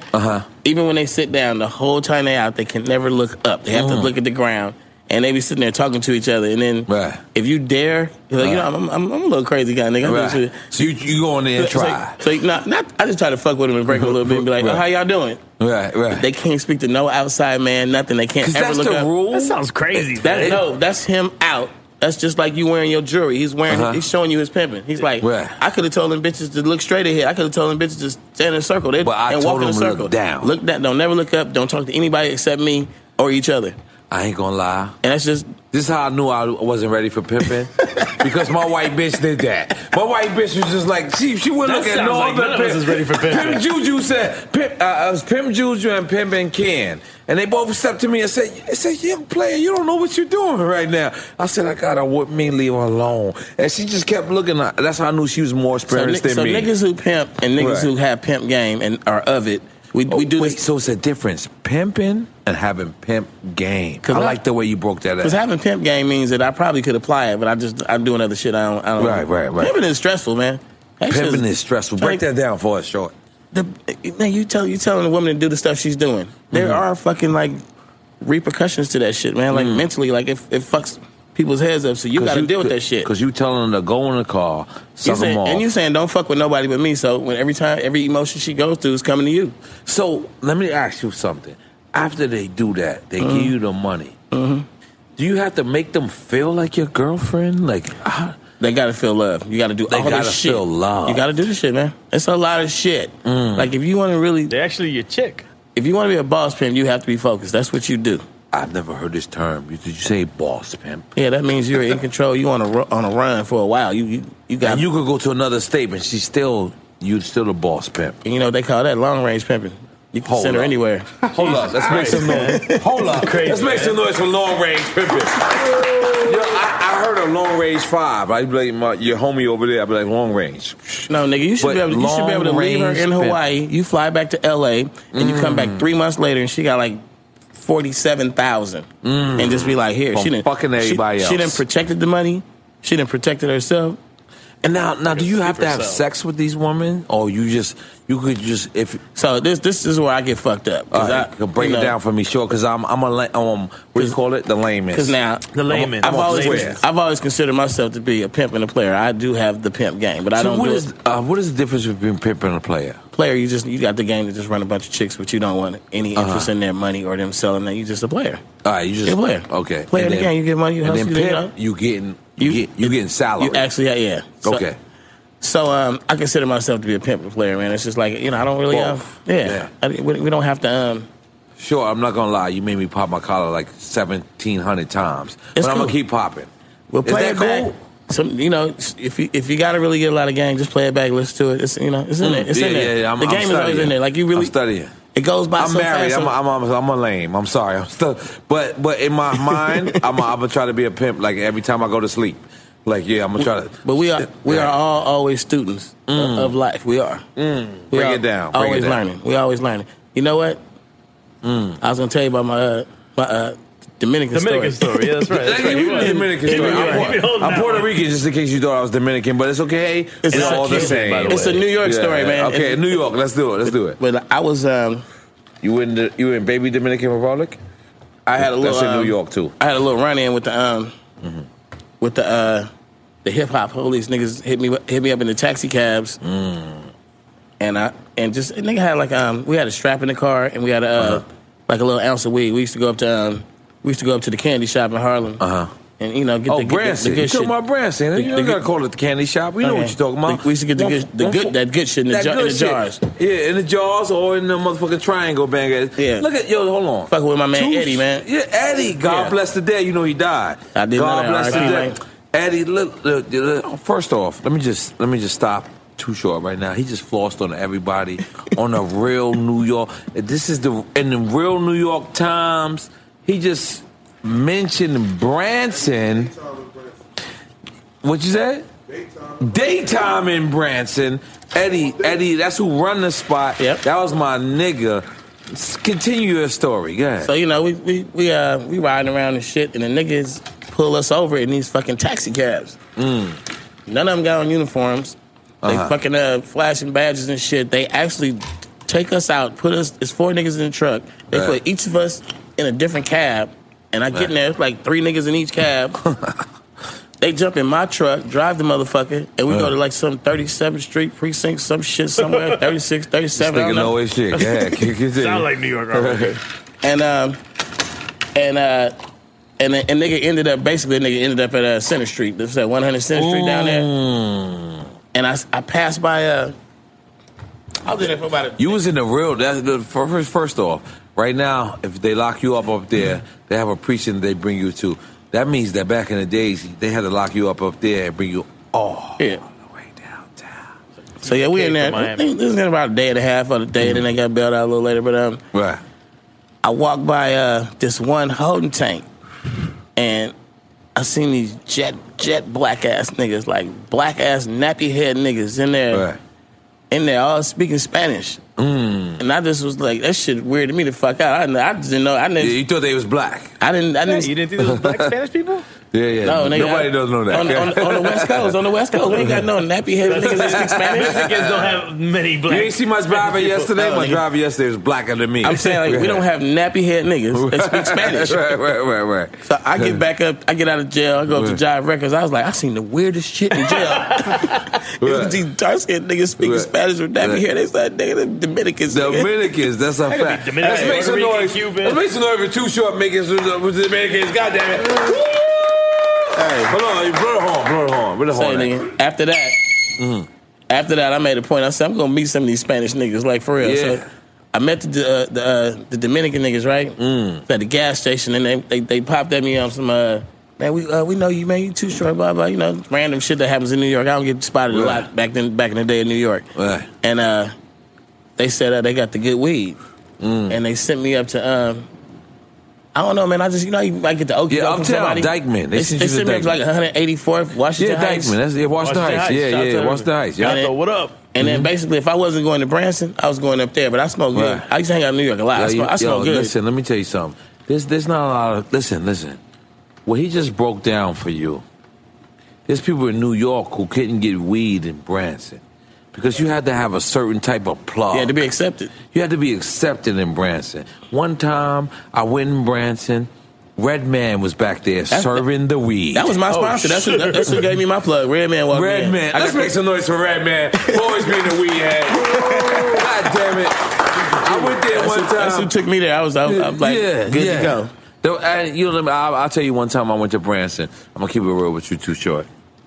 It's one of my idols. It's going to hurt me to tell a story. But I'm going to tell a story.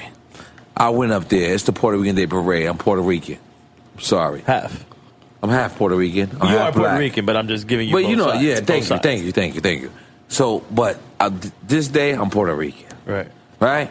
So I go to Branson, I buy my shit. Bobby Brown pull up in the 600 Benz. To me, it was like Prince. When he pulled up, purple smoke pulled out. It was a 600 Benz. I was like, damn. Like, you know, I know niggas got 600 Benzes, but I ain't actually seen it. Bobby Brown pulls up, right? Bro, TS, what's up, nigga? So he pulls up. Boom, Bobby Brown pops out. So he goes in Branson. I'm sitting there like, oh, shit. It's Bobby motherfucking Brown. He look at me, though. He look at me like this. Like I'm right here. He look at me like this. And then he go in Branson, right? I'm like, damn. Niggas is like, you supposed to say hi. I'm like, I don't know. The nigga eyes is right next to my shit, right? Bobby Brown comes out, and then he go, yo, it's the Puerto Rican Day Parade, right? Mm-hmm. I think me, Pun, Joe, we all on the float this day, but I had took a break afterwards. I finished what we had to do, and I went uptown, and then Bobby Brown said to me, this is mad racist, by the way. He said to me, Is it racist? He said to me, ain't you Puerto Rican? I said, yeah. He said, you ain't got no coke on you. I was like, it happens to no, all because the time. There's a positive side to that story. Because you gotta realize, in New York City, if you're from New York City, there's a couple of us here. When the Puerto Rican Day Parade shut down, like uptown to the right, it's shut down too because they all over there. And so when they went there, I guess Bobby went there. He couldn't get nothing from the coke spot. So he said, yo, ain't you Puerto Rican? And I'm like, yeah. He's like, take me over there. Tony, get and the I was yayo. like, damn, why do you think I could get you the coke because I'm Puerto Rican? Let's make some noise for Bobby Brown for being the wildest nigga I met. God damn it. I was gonna say there's a positive side to that story. Let's get to the positive side. I mean, who was he with? He was with his security. Okay, well, I know the niggas sometimes would be like without security. In that same Benz riding up in any motherfucking hood, asking any random nigga. That's my nigga. That nigga, hey. Yeah, Bobby. Takes a certain cloth to be that kind of nigga, man. To be that kind of nigga. You know what I'm saying? You said, come on. He would have went with you. Yeah. I'm luckily I did. For good or bad. Because this is my hero. Like, you know, I'm younger.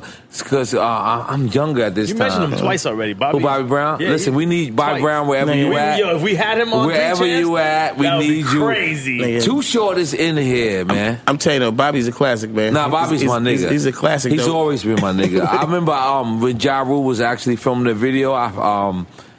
When Ja and Bobby Brown, and I actually I was in L.A. You was at that video? Nah, I wasn't at the video. The video they always say he was high as hell at the video. Nah. The ecstasy video. Sean going there. No, I'm saying that's called the ecstasy video. High five, you knew that. I feel like we're going to Jack and Nelly story. No. Ecstasy was ruling shit at one point. Let's make some noise for ecstasy, goddamn it. Come on, everybody, white girl, come on. I don't know.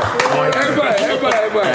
Yo, listen, Short, man, I really appreciate you for coming out, being a great sport. Are you going to drink the champagne with us?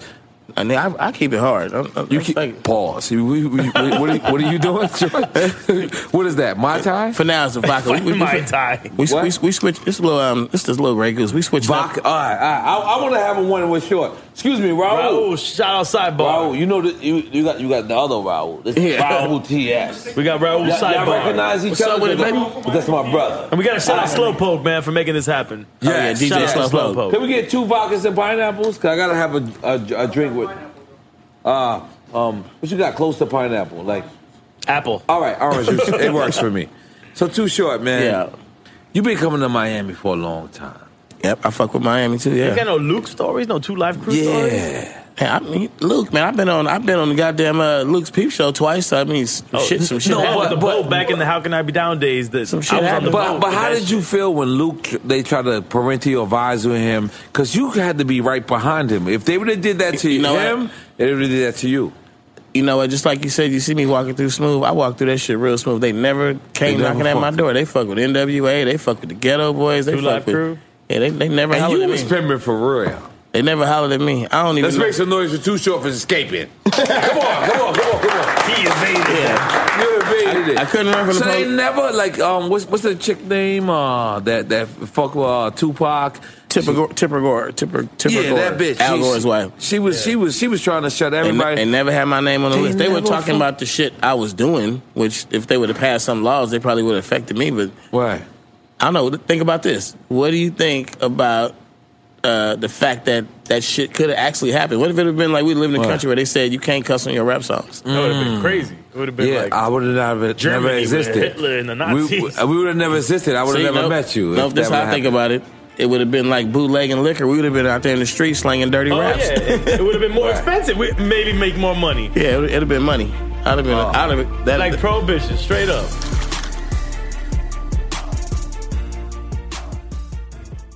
In the pressure cooker of the NBA playoffs, there's no room to fake it. When the NBA championship is on the line, every pass, every shot, and every dribble is immediately, undeniably consequential. The playoffs are the time for the real. Real stakes, real emotions, real sweat, real blood, and real tears. Trust me, I know what it takes to bring home a championship ring. The regular season is tough, but these games are a completely different level. Now is the time when legacies are made.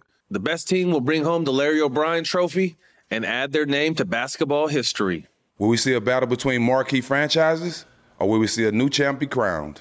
Which teams will rise from the chaos? Which teams will conquer? Which team is going to make this year their year? These are the moments of unscripted, pure entertainment that only happen on the hardwood. You've waited all season for this. It's time to take it to the next level. Don't miss 1 minute of the action. Tune into the NBA playoffs on ESPN and ABC. Got my Prevnar 20 shot. It's a pneumococcal pneumonia vaccine. For us, wise folks, it helps protect. I'm 19, strong. And asthmatic, and at higher risk. Get vaccinated. But nothing when grandma speaks. Grandson listens. 19 or older with chronic conditions like asthma, diabetes, or chronic heart disease, or 65 plus, you may be at higher risk for pneumococcal pneumonia. Prevnar 20 can help protect you with just 1 dose. Prevnar 20 is approved for adults to help prevent infections from 20 strains of the bacteria that cause pneumococcal pneumonia. Continued approval may depend on a supportive study. Don't give Prevnar 20 if you've had a severe allergic reaction to the vaccine or its ingredients. Adults with weakened immune systems may have a lower response to the vaccine. Side effects include pain and swelling at the injection site, fatigue, headache, muscle, and joint pain. For full prescribing information, please call 1-855-213-2138 or visit Prevnar20.com. Ask your doctor or pharmacist about getting vaccinated with Prevnar 20, even if you've already received another pneumococcal pneumonia vaccine.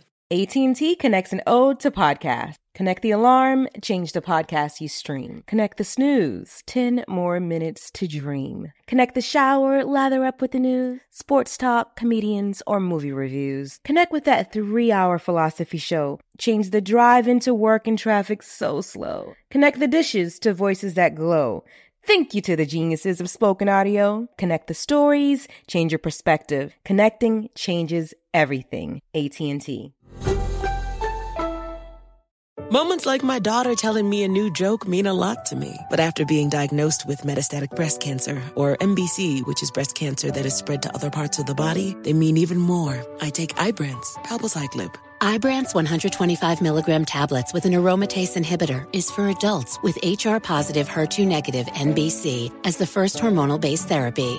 Ask your doctor about Ibrance and visit Ibrance.com. Ibrance may cause low white blood cell counts that may lead to serious infections. Ibrance may cause severe inflammation of the lungs. Both of these can lead to death. Tell your doctor right away if you have new or worsening symptoms, including trouble breathing, shortness of breath, cough, or chest pain. Before taking Ibrance, tell your doctor if you have fever, chills, or other signs of infection, liver or kidney problems, are or plan to become pregnant, or are breastfeeding. Common side effects include low red blood cell and low platelet counts, infections, tiredness, nausea, sore mouth, abnormalities in liver blood tests, diarrhea, hair thinning or loss, vomiting, rash, and loss of appetite.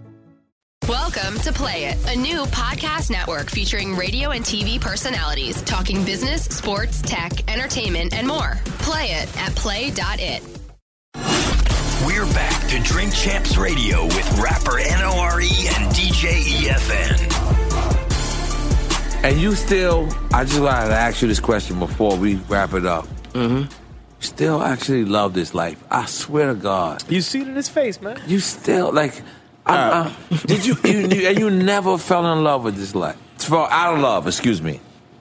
I'm gonna tell you like this, man. I ain't really like too fond of like you went to jail and all that. Like you just came home. Like I was only in jail 5 weeks, nigga. I wasn't in jail. All right, let's make some noise for you still going to jail. Goddamn it. You can still come home for 5 weeks though. Yeah, high five. But you still going to jail? Okay. Hey, you know what though? I didn't go to jail as a young nigga. Right. I was jet set. But you grown ass man go to jail. You went to jail as a grown ass man. And so how was your bunkies? They had to be like too short. Watch out. Too short is here. You got to go look my nigga up. The nigga that was next to me, he's got a high profile case in L.A. They call him the Grim Sleeper. Oh shit, that don't even sound right. Yeah, he sounds dangerous. Nigga, let's break down the Grim Sleeper. Come on. Extremely polite brother, intelligent, talk to you. Those are the dangerous guys. That sounds like a serial murderer. Yeah, whenever a guy is respectful, he can kill you. Nigga was showing the nigga how to cook with just some hot water and shit. You know what I mean? We wasn't. I was in the spot where the celebrity shit though, where you can't nigga can't actually walk up on you and shit. You know? I was just chilling. But talk about that guy. Go look him up. He's on. I just gave you what you need to Google. And he helped. He was in. He was on me. He was on me because he was high profile. Yeah. That's where the high profile prisons. That's where I was at. I was in the same spot Suge Knight was at, but previously for me to get in there, they had. Because there was a rumor Suge Knight tried to sign you at one point. Suge Knight tried to sign everybody at one point. Yeah, I would assume for sure. Right. Tell me about that, Short, before you leave up out of here. Hammer from the Bay too. Yeah. Yeah, they put me in the jail where Chris Brown was at and shit. That was in that jail. It was just chill jail. Man. You get TV right in front of your cell. They just, niggas just nobody fuck with you. But Suge Knight came to me like he came to everybody else. You know, I'm doing my own thing. I'm independent. I never had a boss. I've never been signing nobody. Right. And he just said, the West Coast he said Death Row is home to the West Coast.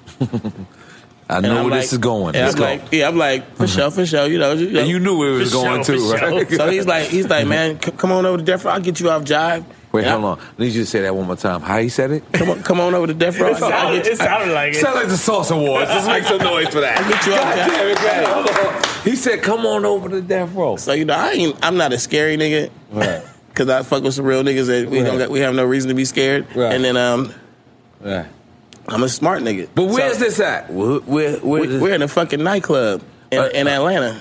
Suge was in Atlanta.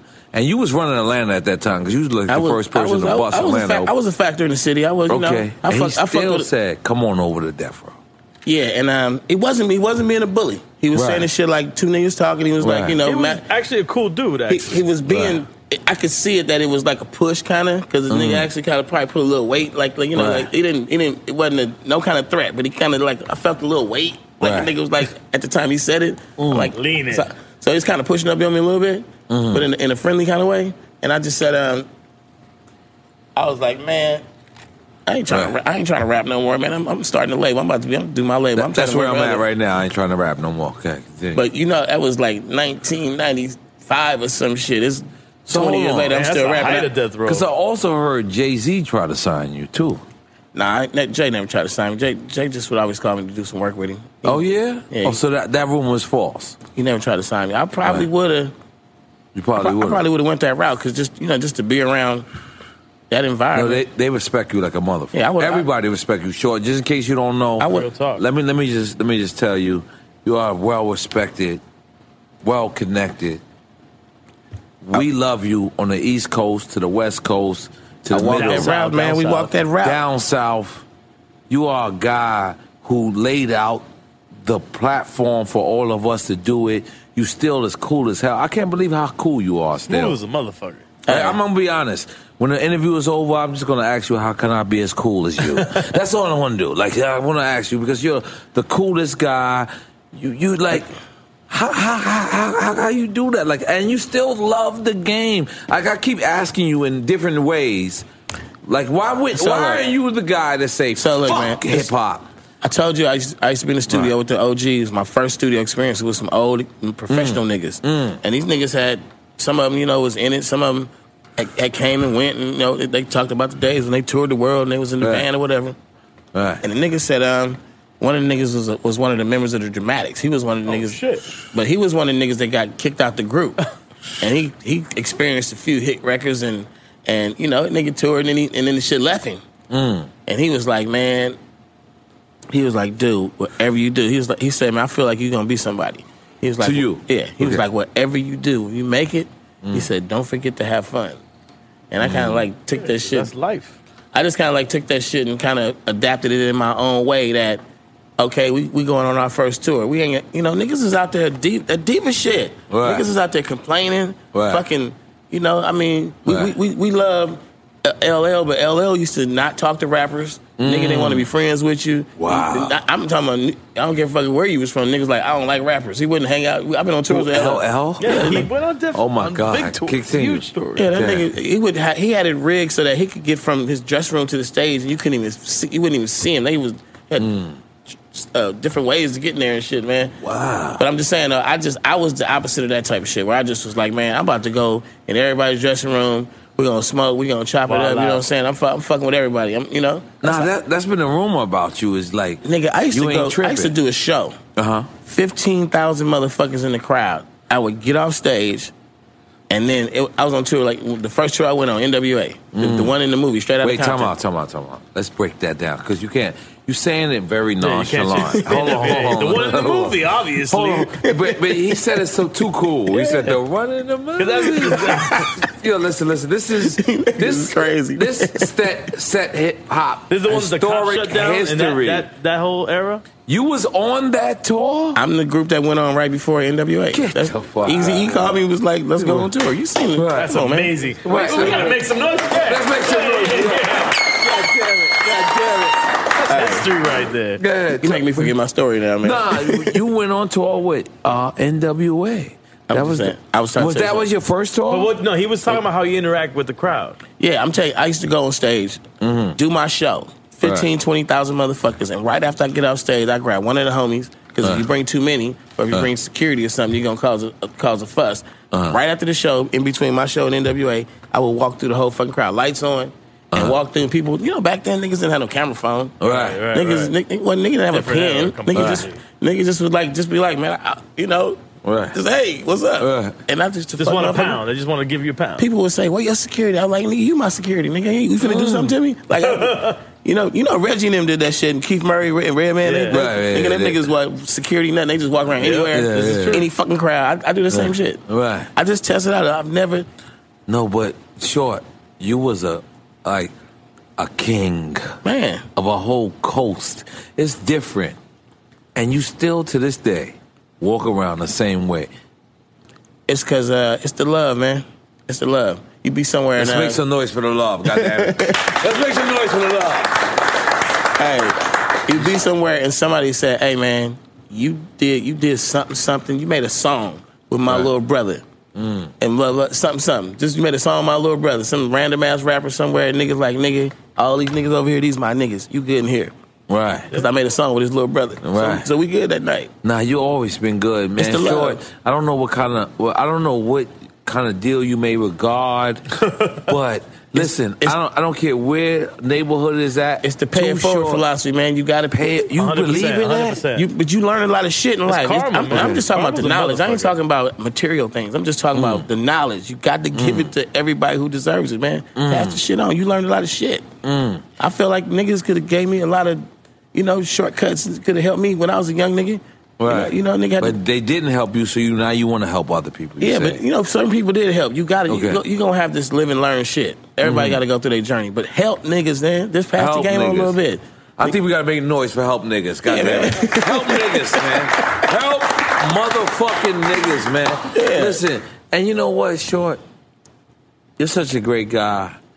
Yo, when you was on Jive, I believe you called me. I did a record with you for your album, correct? I forget. What was the name of the album? I forget. You can't fuck with us with Petey Pablo. Oh, that's what it is. You can't fuck with us. That's what it was. Wait, time out. Is Haz on point? Yeah. Haz is Googling I'm doing my job. What's the name? You can't fuck with us. Who else was on there with us? Petey Pablo. Petey Pablo. Petey Pablo. He just came home Shout out too. to Carolina. So you just like fucking with street niggas? Because I mean, how did you know to fuck with me? Because I was a foul nigga at that time. You still are. I might have been. You still are. I might have been platinum, but I was a foul nigga on the street. The point of the song was niggas who are reputable in their own area. Right. Just and it was like you know because I was so honored, but I was like, do he know I'm like I might shoot somebody when I leave the studio? You can't make a statement. You can't fuck with us if there's no us. You had high five. So you knew. Yeah, come on, man. You knew what you do. And then Petey Pablo did a jail time. Like I know in North Carolina where he's from, the city rides with him. And look at that, nigga. The city. I have done concerts. Like you go to a city probably like hour and a half, 2 hour drive from where you from. I have done concerts and took damn near all of Oakland with me. Nigga, we show up 1,000 deep, like, and they like, like no nigga, we all coming in. This motherfucker. That's motherfucking right. Nigga, we do that. We still do that to this day. Yeah, we do to this day. To this day, I'm a foul nigga like that. They ask me how many I got. I'll be like 4. And then when I show up, I'll be like 400. I'll be like, I said 4. 400 is light, actually. I said 4. Yeah, 400 is light. Yeah, but Too Short, man, I can't thank you enough for just coming out, sitting down, being a great sport about it. All this is about is just hip-hop fans getting to understand and hear these stories. But before you go, I want to say, how did you and E40 ever hook up? Because he's another Bay Area legend. E40, and because that's still your younger homie. Yeah, I'm a little old. I got him about a couple years, two or three. Okay. But E40 and his brother D-Shot was in the game. They were street niggas. Okay, and they dabbled. They moved some weight around. So that's what dabble mean. Yeah, they was dabbling. We learned something today. Let's make noise. We're learning something today. Dabbling, goddamn it. But they probably did a little more than dabbling. Dabbling was just playing around. Dabbling was just a little bit. I was just trying to be a PC. All right, that's okay. That's okay. So they actually used to do business with my niggas who I rode with to this day. My niggas. Right. They was youngsters getting money together. Right. So there's a thing in the Bay where you kind of we over here in Oakland, 30 miles over in Vallejo. These Vallejo niggas and these Oakland niggas is like, all right, we gonna get down together. Right. Then you got a city like Richmond, and Richmond, that's where Master P came. Yeah, so Richmond niggas and Oakland niggas is like, they don't really fuck with each other. It's not no gang shit, but it's just like we just a little too wild to be friends because it never turns out good. Y'all too wild to be friends with us. We too wild, so we kind of try to either avoid each other or it's just maniac shit. So So Vallejo niggas and Oakland niggas always been like kind of like sister city type shit. So we them niggas fuck with us. Right. And E40 was my homie forever and ever and ever and ever. But we never made songs together. We was just homies. We was the same. We'd see each other, the cliques. Everybody know each other. I know all his little brothers. I know his sister. I know the whole shit before we ever made a song. Wow. And we did a concert, one of those radio stations, Summer Jams. Summer Jam. And the niggas, they had, you ever heard the Loonies? Yeah, of course I did. Okay, so the Loonies had I'm offended that Too Short. Yeah, of course. Of course I heard of the Loonies. Okay, so the Loonies, my homies, my young homies, who got 5 on it. They come from the cloth, man. They come from what I'm from, the Trinkle Down, the game. The niggas who put out their records was my homies. I love they his like slang. family. He said the Trinkle Down. That was crazy. I don't know what that means, but I'm gonna take it. Can I take his slang? I'm gonna make it. I'm gonna make it make something. They come from that. Go ahead. So the Loonies had this song out called Player Hater, and they was mad at me about this whole story I can't tell you. They was mad at me on some inside shit. Right. And they said some shit about me in the song. They said, that's why the town got rid of Short. And they said it a year after I moved to Atlanta. So they insinuated and started this little buzz that maybe the Loonies was like, nigga, you gotta move out of town. Nigga, you can't be in Oakland no more. There's some shit. So I'm in Atlanta having the time of my life, still mad as fuck at this bullshit. Wow. So the radio station is holding what would be the Hot 97 Summer Jam. It's 106 in Atlanta, in Oakland, in the Bay. It's KBL 106 Summer Jam, and I'm the nigga who the radio station came to when they first started doing Summer Jam and said, hey, we need to like get some urban support. Can you be on the show? And I'm like, cool, I'm with you. So I'm like feeling like they're supposed to be my friends. I helped these niggas. There was a rock station. Wow. That turned into an urban station, and they asked niggas like me, can you come help us win over the community? So I'm like, that shit means something. Mm-hmm. And they played this record and put it in rotation where it said, that's why the town got rid of Short. One line. Damn. And that was the Loonies. Yeah, and I'm like a nigga like this. I'm like, nigga, it's zero disrespect. It's not gonna fucking happen. It's just not. We don't walk away from this shit. I'm not gonna rap about you. So nigga, something's gonna happen. So I called the radio station. I was like, yeah, I'm coming to the concert. They didn't want me on the show, of course. They told me, I moved to Atlanta. We kind of like supporting the local artists and shit. You moved away. So I'm like, well, I just want to come see the show. They gave me 4 sticker passes. That's the shit you put in your chest. Yeah, nigga, we rode up there to about 60 niggas. 4 niggas in, 1 nigga out. 4 more niggas in, 1 nigga out. He came out with 3 passes. With the extra 3, nigga. We still do that. But, yeah. Damn. Make some noise for Too Short invented it. Invented the slime pass.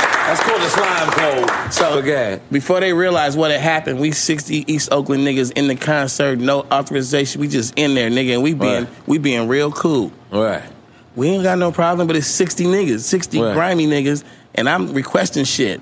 I'm like, nigga, I need for y'all to walk me out on the stage and tell the crowd, me and the Loonies gonna tell the crowd it ain't nothing but love. And it just had to happen. And they was like, oh, we're gonna do this and this and this and that, and they wouldn't do it. And I'm like, the Loonies.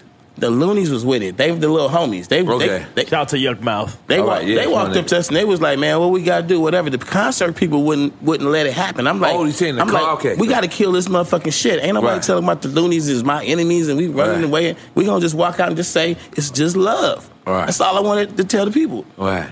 And they was like, no, I wouldn't do it. So we said, well, let's holler at the manager. The manager nigga, my nigga CNH is my nigga. It's my homie. Right. And we went in this back room. We supposed to be hollering at one of the concert promoters. We back there, and then the shit get out of hand. Niggas lumped up the Loonies manager a little bit. Oh, shit. And we didn't know this is where it was going. But so the nigga got lumped up and curled all up and shit and all this shit. And it wasn't even real ass whoop, but it was just like a blue, blue, blue. Like, nigga, a blue, blue, blue. Yeah, shut up the bullshit. We heard about those. Mr. Bullshit.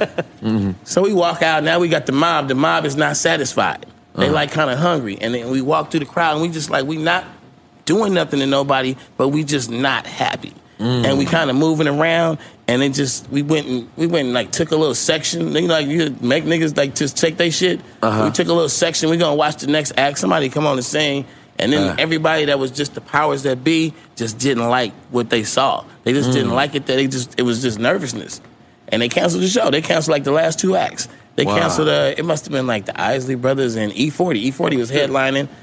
25,000, 30,000 And you people. had never met E40 No, at we that was time? homies. Oh, okay. We was homies. Nigga, I got your number. That's my nigga. They canceled the show.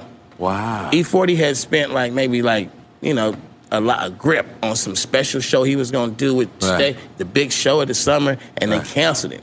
And they went and told the nigga, we canceled you because of Too Short. Now, mind you, we wasn't fighting, we wasn't mobbing, we wasn't fucking with the people. We just kind of like did the little thing in the back area and left, watching the show. But they was nervous that they couldn't control the shit. So but you had not met E40 prior to rap. I knew E40 before we was rapping. I knew him while we was the early days. We was just like, what's up, nigga? Like, it wasn't. Yeah. Back in the day, niggas didn't rap together. Right. Exactly. Make a record with you. That wasn't even the idea. Right. You make your album, I make my album. Exactly. So we just was, what's up? We hang out, whatever. Right. We was tied a little bit with D-Shot. D-Shot's his little brother. That's my nigga. Right. 40 is my nigga. But that's not Be Legit. Nope. D-Shot's 40. The clique. They was in the clique. Okay. So Monday morning comes, the radio station, the show was probably like Saturday or Sunday. Monday morning comes, the radio station does a fake caller pretending to be Too Short. No way. And the nigga calls up, it's like, niggas didn't want to let me on stage, nigga. I don't give a fuck if it was E40, E1000, nigga. If Short don't get on stage, nobody. The niggas calling, talking shit on the morning show. Wow. Phones and start that's ringing. not Sway. This Sway was probably gone by then. Okay, cool.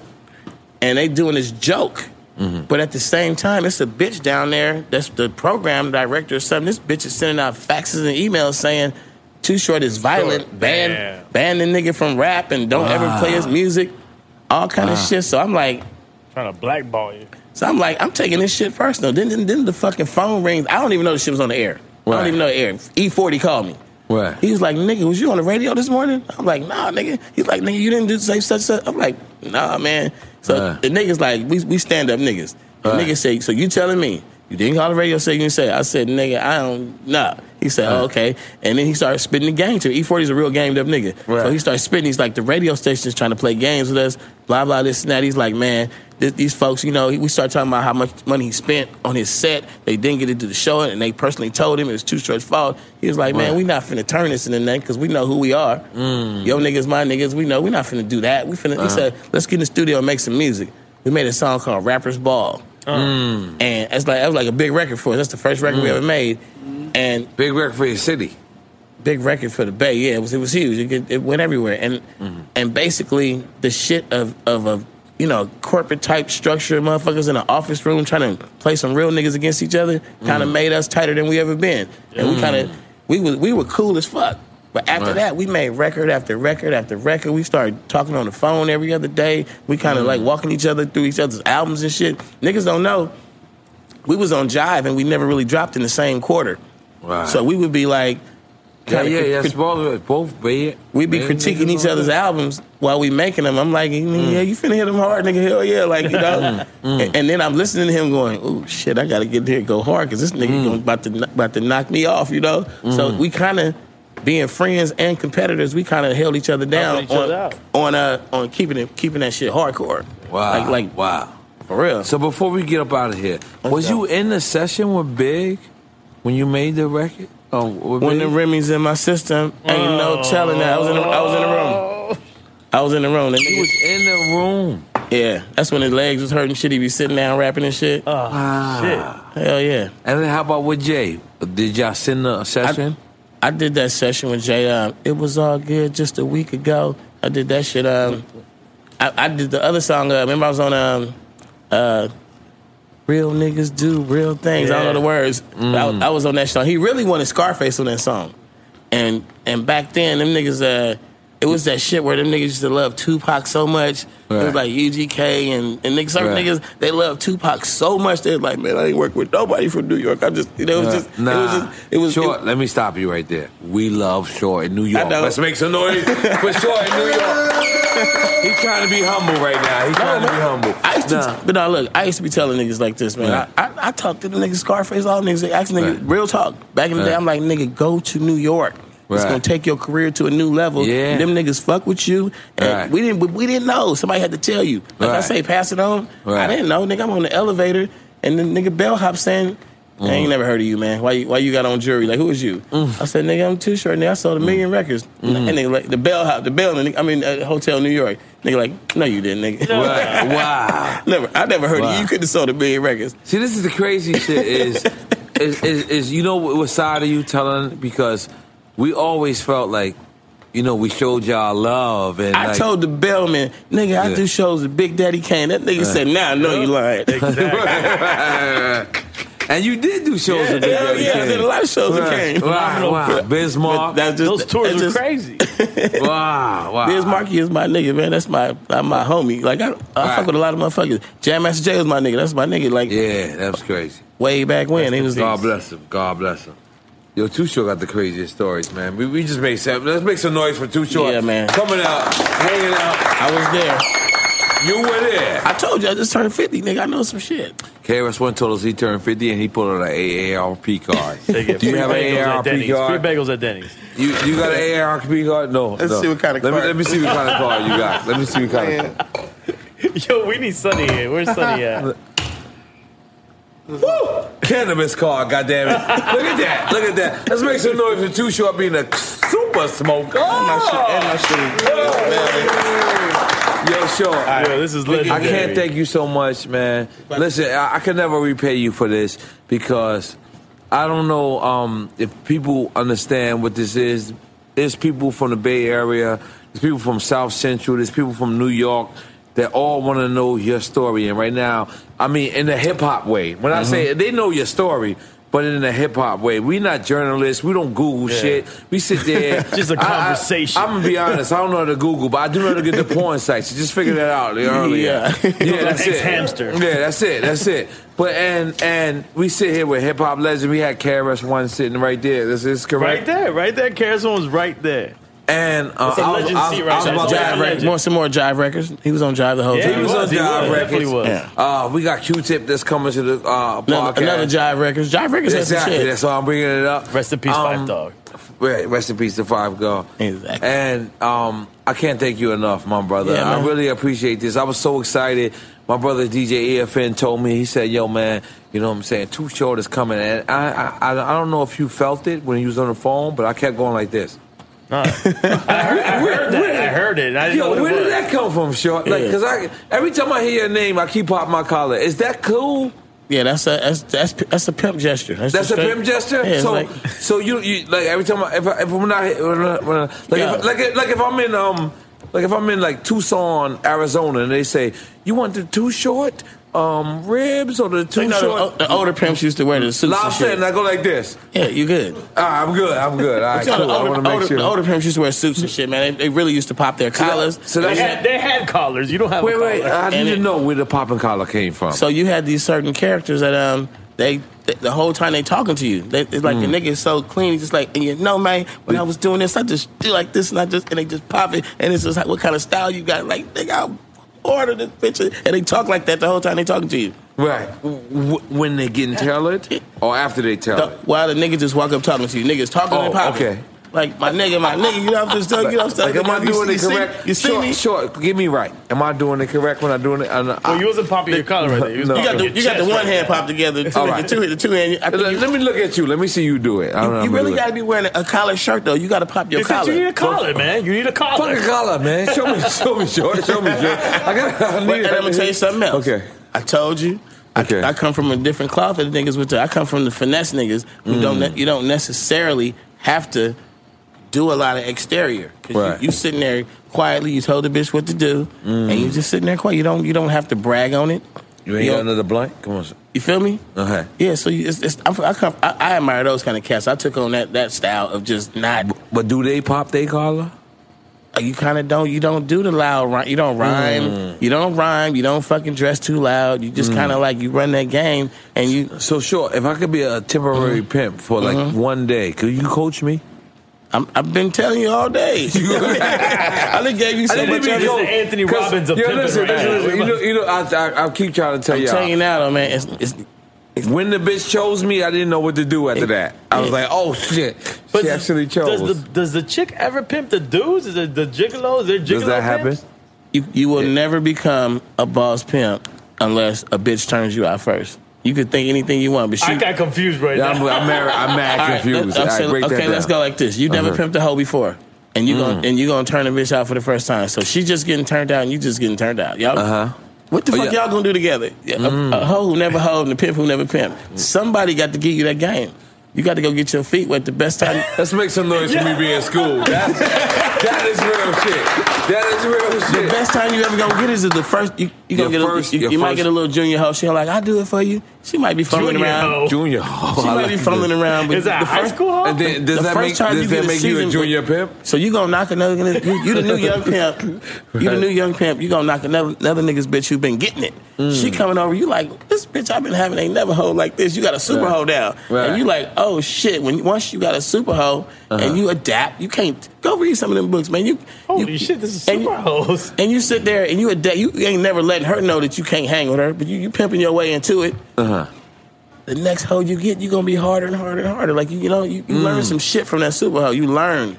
That's why when the female's teaching the dude. You had the junior hoe, and you was like, oh, she bring me a little something. Now you got a super hoe. You like, then every hoe after that, you like, do you fucking know what hoe it is? That's why when Bishop Don Juan, he gave me a famous player card. I wanted to give it back. I said, you guys are complicated. This is very complicated. Your lifestyle is very hard style. But the famous player card, it's not a famous pimp card. It's just for the players, man. Because they all know. There's a difference. There's a difference. Player. They all know I don't really be out there trying to pimp hoes and shit. I don't. I never. Same way I didn't sell. Man.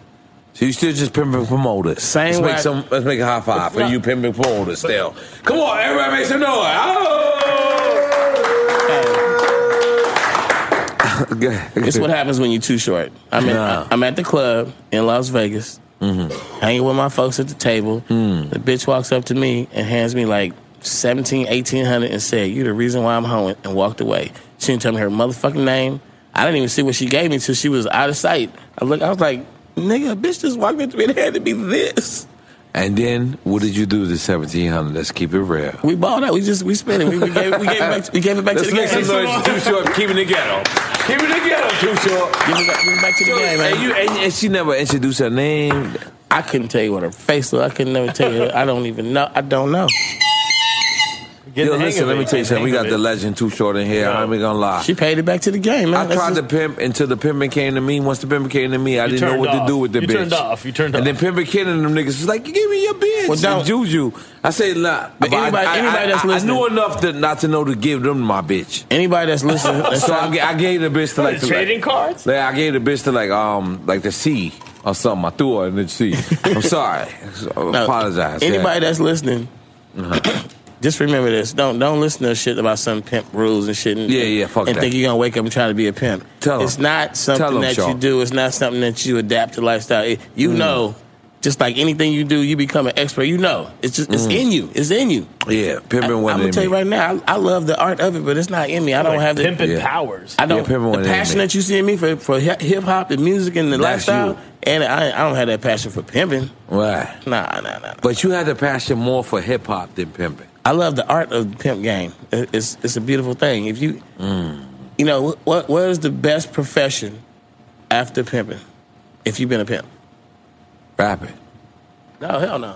I'm saying? Thank you. That's what most pimps do. They start preaching. Preaching? Yeah, preaching. God damn, this is related. Yeah. You got to listen. The last level of hustling is owning a church. That's the last level of hustling. That makes me not want to be religious. I'm not laughing at Christianity. I'm laughing at preaching, man. That is the last. Listen, every real hustler, last hustle is being a preacher. I'm just telling you that. The preacher's pimping his congregation. Who gives a fuck? That's the last level of hustle. Let's make some noise for that. Goddamn. Well, no, I'm gonna put it to you another way. Now, let's say throughout your life, the way you learned how to be a pimp was that you figured, I have the gift of gab. You told that to yourself. The gift of gab is your main weapon in pimping, unless you're a gorilla pimp. Sounds like you just talk your way into it. Gorilla pimp is the punch of face in the bitch pimp. As you stare in the ugly face of pimping, you see a fucking hoe die on the job or some shit, murdered, or a junkie hoe overdose, or just the bitch life get fucked off and she end up in prison you never see again. Like, you know, just the ugly side of it. The shit that fucks you up in the head. Because you seen how you took this little innocent girl who was a waitress. And you sent her on the block. And you fucking see what she ended up being. And you like, damn, how am I in the eyes of God if I did this to her? And you start feeling like a fucking monster. Like, it ain't for everybody in the long run. So what do? You fucking step to the light. And you go to the church and you start fucking really realizing that, damn, I've been walking the wrong path. And then you end up being a fucking preacher 5-10 years later. But the main thing is, why are you a good preacher? Because from day one, you had the gift of gab. You had the motherfucking swag. That's why Bishop Don Juan owned mad churches. It ain't like if a pimp turned preacher, he's not being wicked, or he might just really have went that path where he looked at that ugly shit. And he saw it. And he went the other way. So you know what I'm saying? Some of them might be wicked. Yeah, it might be, but I'm just saying they're gonna get money. I don't want to be just saying some shit where it real shit though. That shit gets ugly. I know a church boy right now that pimped his ass off, and the only reason why he's a church boy is because of what he saw in pimping. Fucked him up. Let's make some noise for the shit that fucked him up. Come on.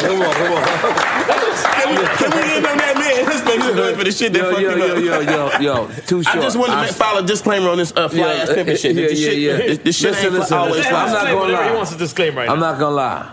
If you listen to Too Short's speech, you could pimp tomorrow. If you listen. I fucked up when the bit. Like, listen. Now, you was a horrible pimp. Let's just stand up and say that right now. Like, I went and I said, yo, bitch, you got to choose or lose.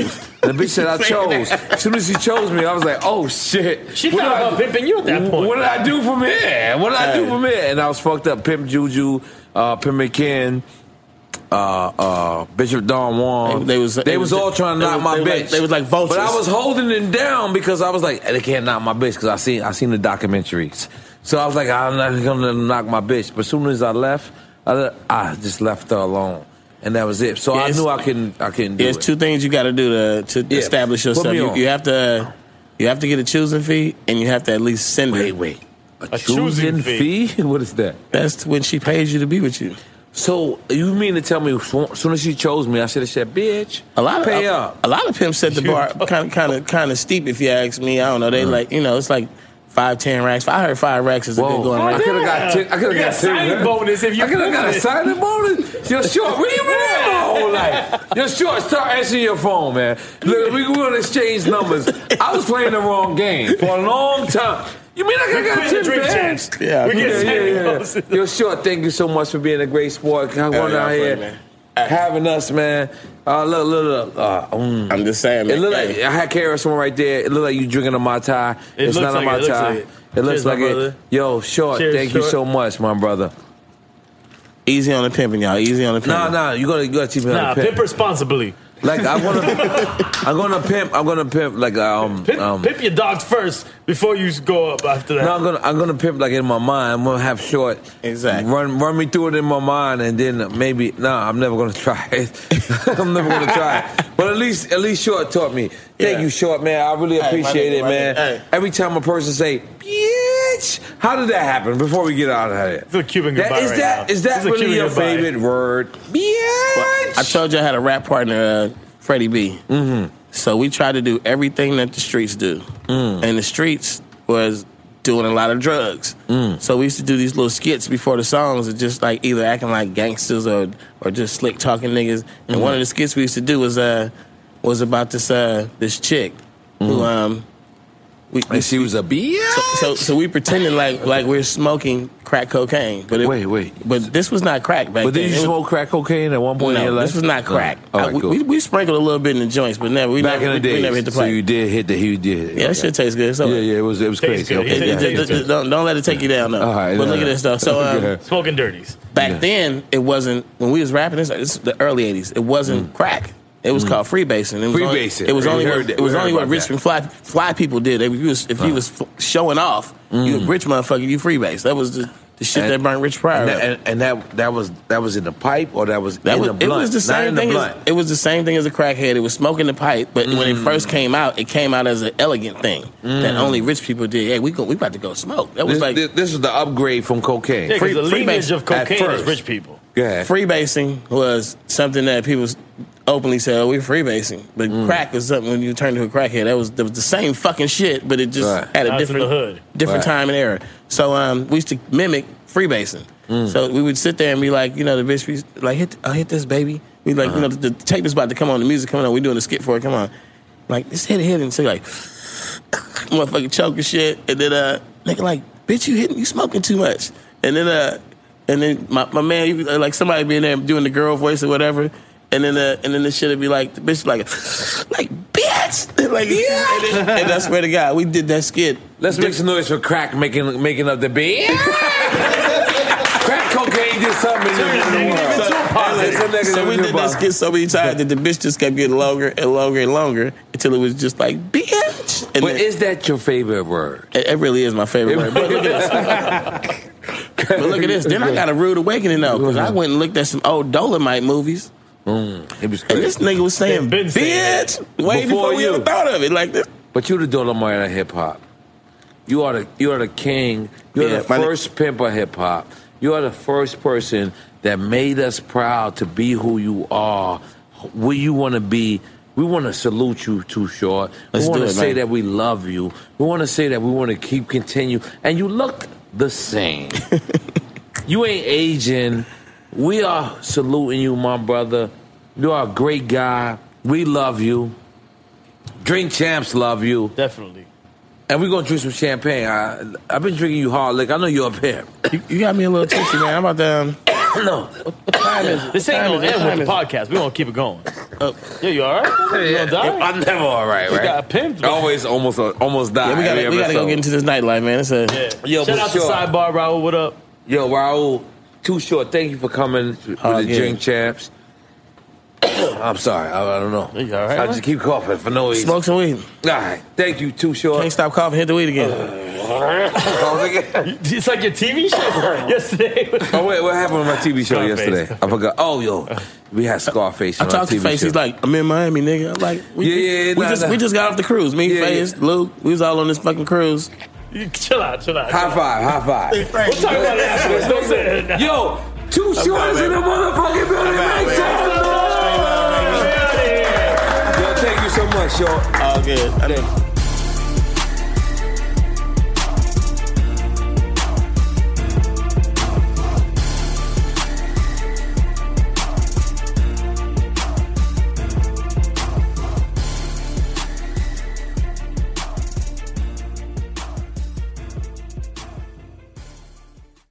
In the pressure cooker of the NBA playoffs, there's no room to fake it. Every pass, shot, and dribble is immediately consequential. The playoffs are the time for the real. Real stakes, real emotions, real sweat, blood, and tears, real legacies. Which teams will rise from the chaos? Which teams will conquer? Which team is going to make this year their year? You already know when and where to find these moments of unscripted, pure entertainment. Don't miss 1 minute of the action. Tune into the NBA playoffs on ESPN and ABC. AT&T connects an ode to podcasts. Connect the alarm. Change the podcast you stream. Connect the snooze. 10 more minutes to dream. Connect the shower. Lather up with the news, sports talk, comedians, or movie reviews. Connect with that 3-hour philosophy show. Change the drive into work in traffic so slow. Connect the dishes to voices that glow. Thank you to the geniuses of spoken audio. Connect the stories. Change your perspective. Connecting changes everything. AT&T.